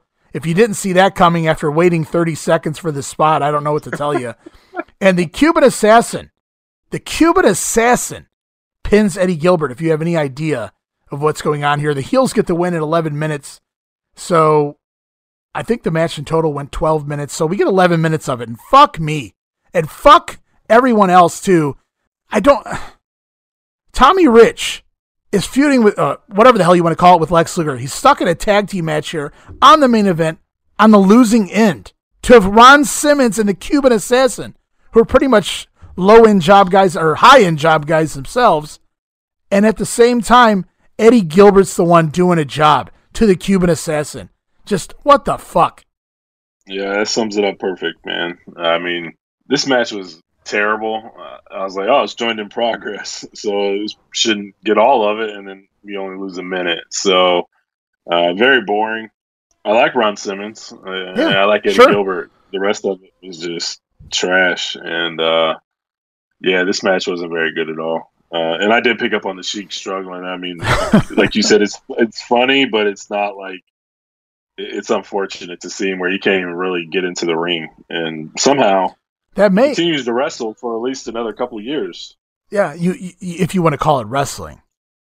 Yeah. But at the same time, I have to wonder, is that what did it? Is that what Ric Flair saw? Did he already, obviously nobody's a fan of this entire storyline, this entire angle, but did he see that and go, dude, this guy can't even run. If you can't run interference as a manager, we're out of shit for you, dude. Because you can't wrestle at this point, and your promos, as fun as they are, they don't make a whole lot of sense. You're not going to sell tickets, so you're a manager now. That's the best thing we can do for you in order to pay you while you work on TV, and he can't even do that right. And so it's pretty much the end of the Iron Sheik here. I would imagine either here or within the next couple of weeks. I know there's some things already recorded, so might have to watch those play out. But I'm pretty sure the Sheik, for the most part, is gone. And we head into a commercial, and I rarely talk about commercials here unless it's something I really enjoy. But this was during the era of TBS where they came up with the TBS slogan. Entertainment, we're the capital, yes, our star, you're fitting, we've got America, entertainment, we're the capital, yes, TBS. You and me, so unseen, no one's sitting pretty. I used to love the song. I love the commercials. They used to show a lot of all the old shows that went into syndication, so they would air shows like Good Times. So we see in this particular commercial, JJ, Jimmy Walker, Dynamite out here, but we saw Ric Flair in this commercial too. It's advertised the spot he's slamming. I think it's possibly Trent Knight. I'm not sure in the commercial, but it's done specifically for the commercial, and he gives a big thumbs up into the camera. And as hokey as it was, I had never seen the wrestlers incorporated into one of the TBS commercials before. This being probably one of the early ones here in the whole TBS slogan. So pretty cool to see Ric Flair as one of these, because I've seen the Leave It to Beaver guys in these commercials. I've seen the Good Times, Jimmy Walker in them. I've seen Gilligan and the Skipper in there for the Gilligan's Island show, but Ric Flair kind of made it to a commercial here. I thought it was pretty cool. It's like big time when you're actually being advertised by the channel for once, a wrestler on a commercial. I usually fast forward through the commercials, but I did stop on this one because I saw a wrestling ring, so I'm gonna watch it, see what's going on. Yeah, it's pretty cool. Obviously, Turner just bought him, better advertise him, and they stuck him right in the middle of these commercials that were really prevalent in this time frame, and like you said, it gives it a bigger feeling. Oh, wow, they're actually advertising. They actually care about their product. So, yeah, really solid stuff. Yeah, and I clipped that commercial out of the show too, and I put that up on our new YouTube channel, and I put that up on Twitter as well, not just because I wanted a reason to listen to the music, because I love the TBS song, And then Ric Flair being involved in it just made it all the more better here. But we're back on TV, and it's a Jim Cornette promo. Remember, we've got a match coming up with Bobby Eaton and Jimmy Garvin here in a couple of minutes. Stan Lane is out due to a hand injury in the tag team match at the War Games. But this week, Stan's taking the day off. Bobby Eaton will get the win tonight, one-on-one against Jimmy Garvin, and then the Midnight Express will get another shot at the World Tag Team titles. And we go to the ring for that match. It's Garvin and Bobby Eaton. Stan Lane, early on, down to ringside. Even though he had taken the night off, apparently he was still in the arena.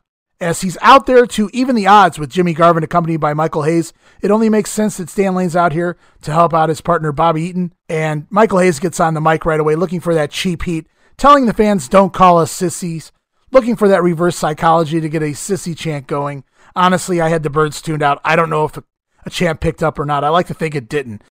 But the match gets going. Jimmy Garvin tries at the upper hand early on, but Bobby Eaton takes control. Stan Lane distracts referee Nick Patrick, and Jim Cornette whacks Garvin on the outside with a tennis racket. So even though the Midnights are baby faces, they're still getting away with some heel things here, and the crowd loves it. The crowd eats it up. Michael Hayes goes nuts that Jim Cornette got away with this. So Eaton pops him 1-2 with a quick jab on the floor for good measure. Bobby Eaton charges into a boot in the corner, and Jimmy Garvin, though, finally takes over with a chin lock because Freebirds. Match goes on. Jimmy Garvin this time rushes into the corner himself and lands himself into the Tree of Woe. It was a very unnatural spot. Jimmy Garvin trying to jump up high enough to miss whatever the hell he was going for in the corner to lock himself into the Tree of Woe upside down. Match goes on. Garvin and Eaton wind up colliding. Eaton goes down. Garvin bumps back against the ropes. He's resting on the ropes. Michael Hayes comes over and pushes Garvin on top of Eaton. Identical to how Gordy aided Hayes to win the U.S. title. Paulie even points that out. Kind of broke kayfabe a little bit there, if you ask me, reminding people, hey, we've seen this spot before by the same guys. Some of the same guys anyway. Pretty cool, though, but Bobby Eaton kicks out here. And while Stan Lane takes it to Hayes on the floor, Jimmy Garvin in the ring tries the O'Connor roll, but Bobby Eaton ducks into the ropes, and Lane blasts Garvin on the apron.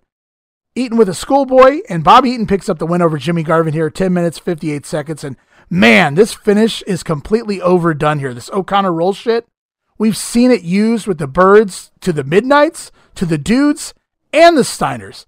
Then the Militia and the Dudes with the canteen spot, and now here with the Midnights on the Freebirds.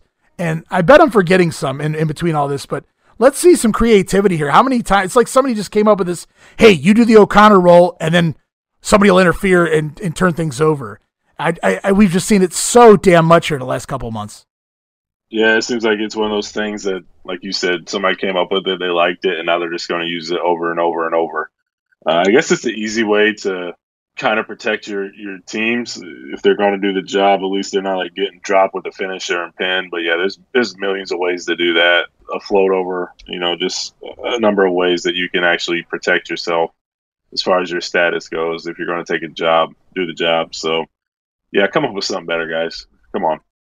I don't mind the spot, but every tag team has used this spot repeatedly now over the last couple of months. So we closed the show with Jim Ross and Paulie. Paulie says that Lance Russell is a star now, that he did commentary with Paulie for an entire hour, with Dangerously saying that Lance was nothing for 25 years, but now he's a star. Jim Ross admits that Lance is the best, even better than JR. Surprised Ross would admit that.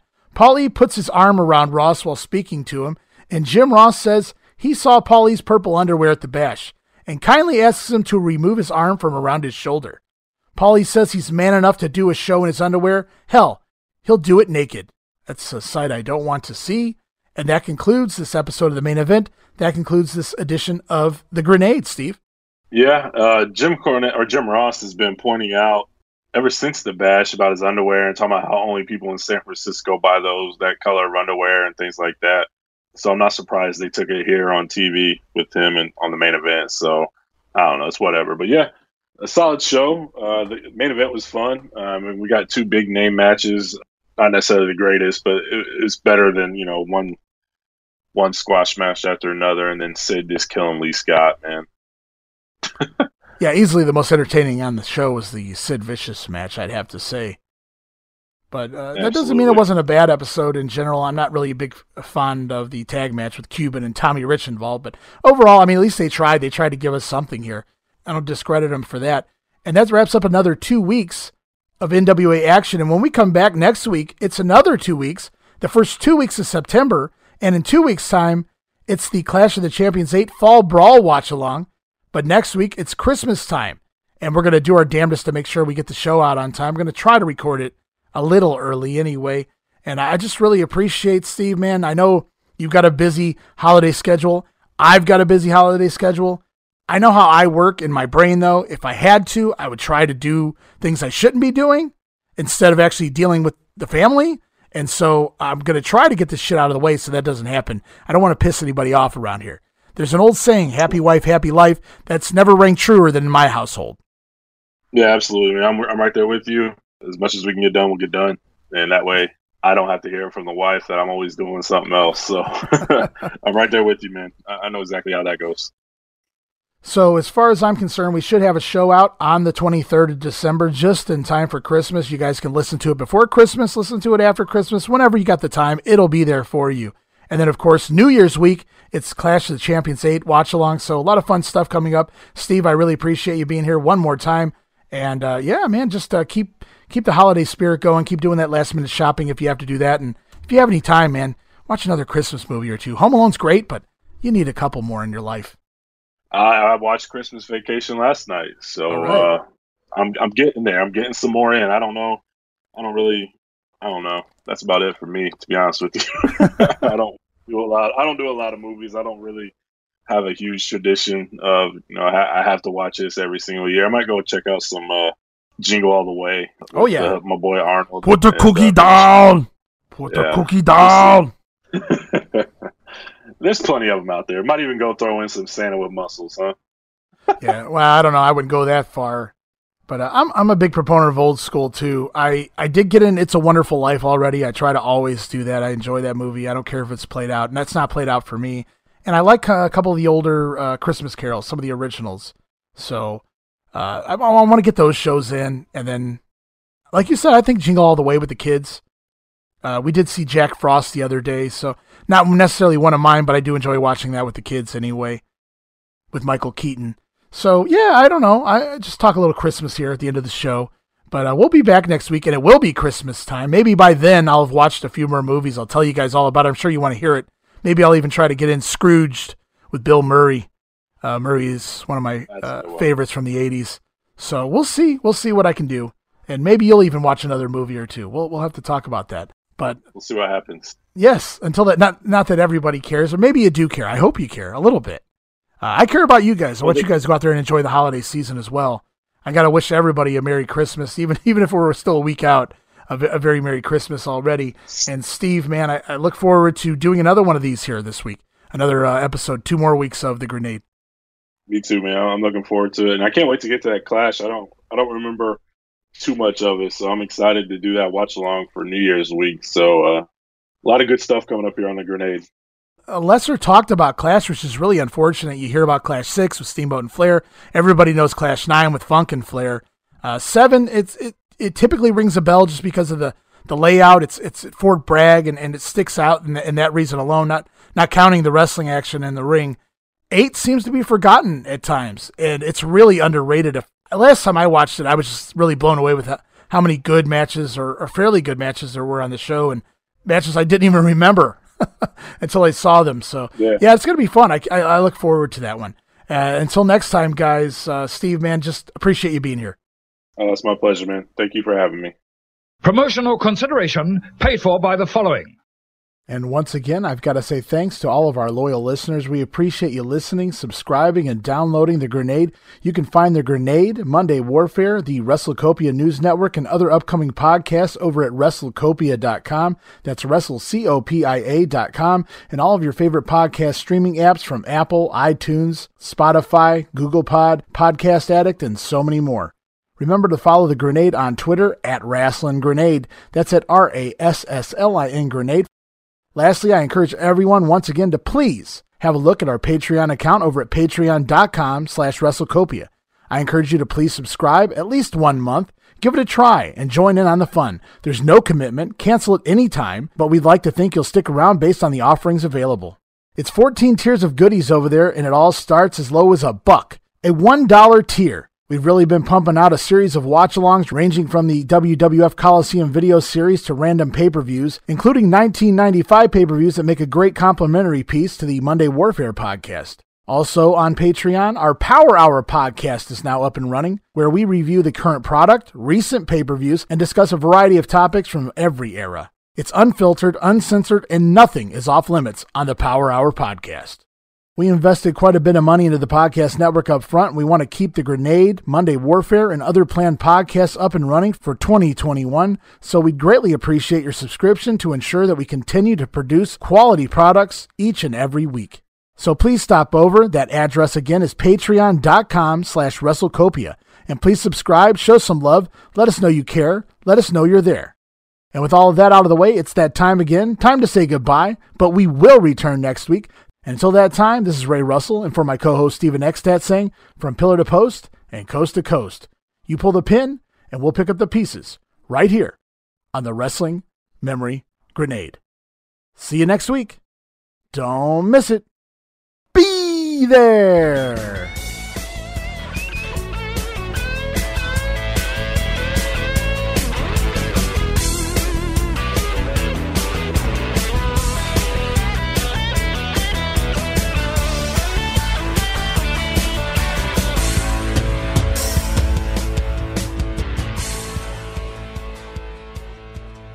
You are coming from New York City, intelligent Jew American, to the TBS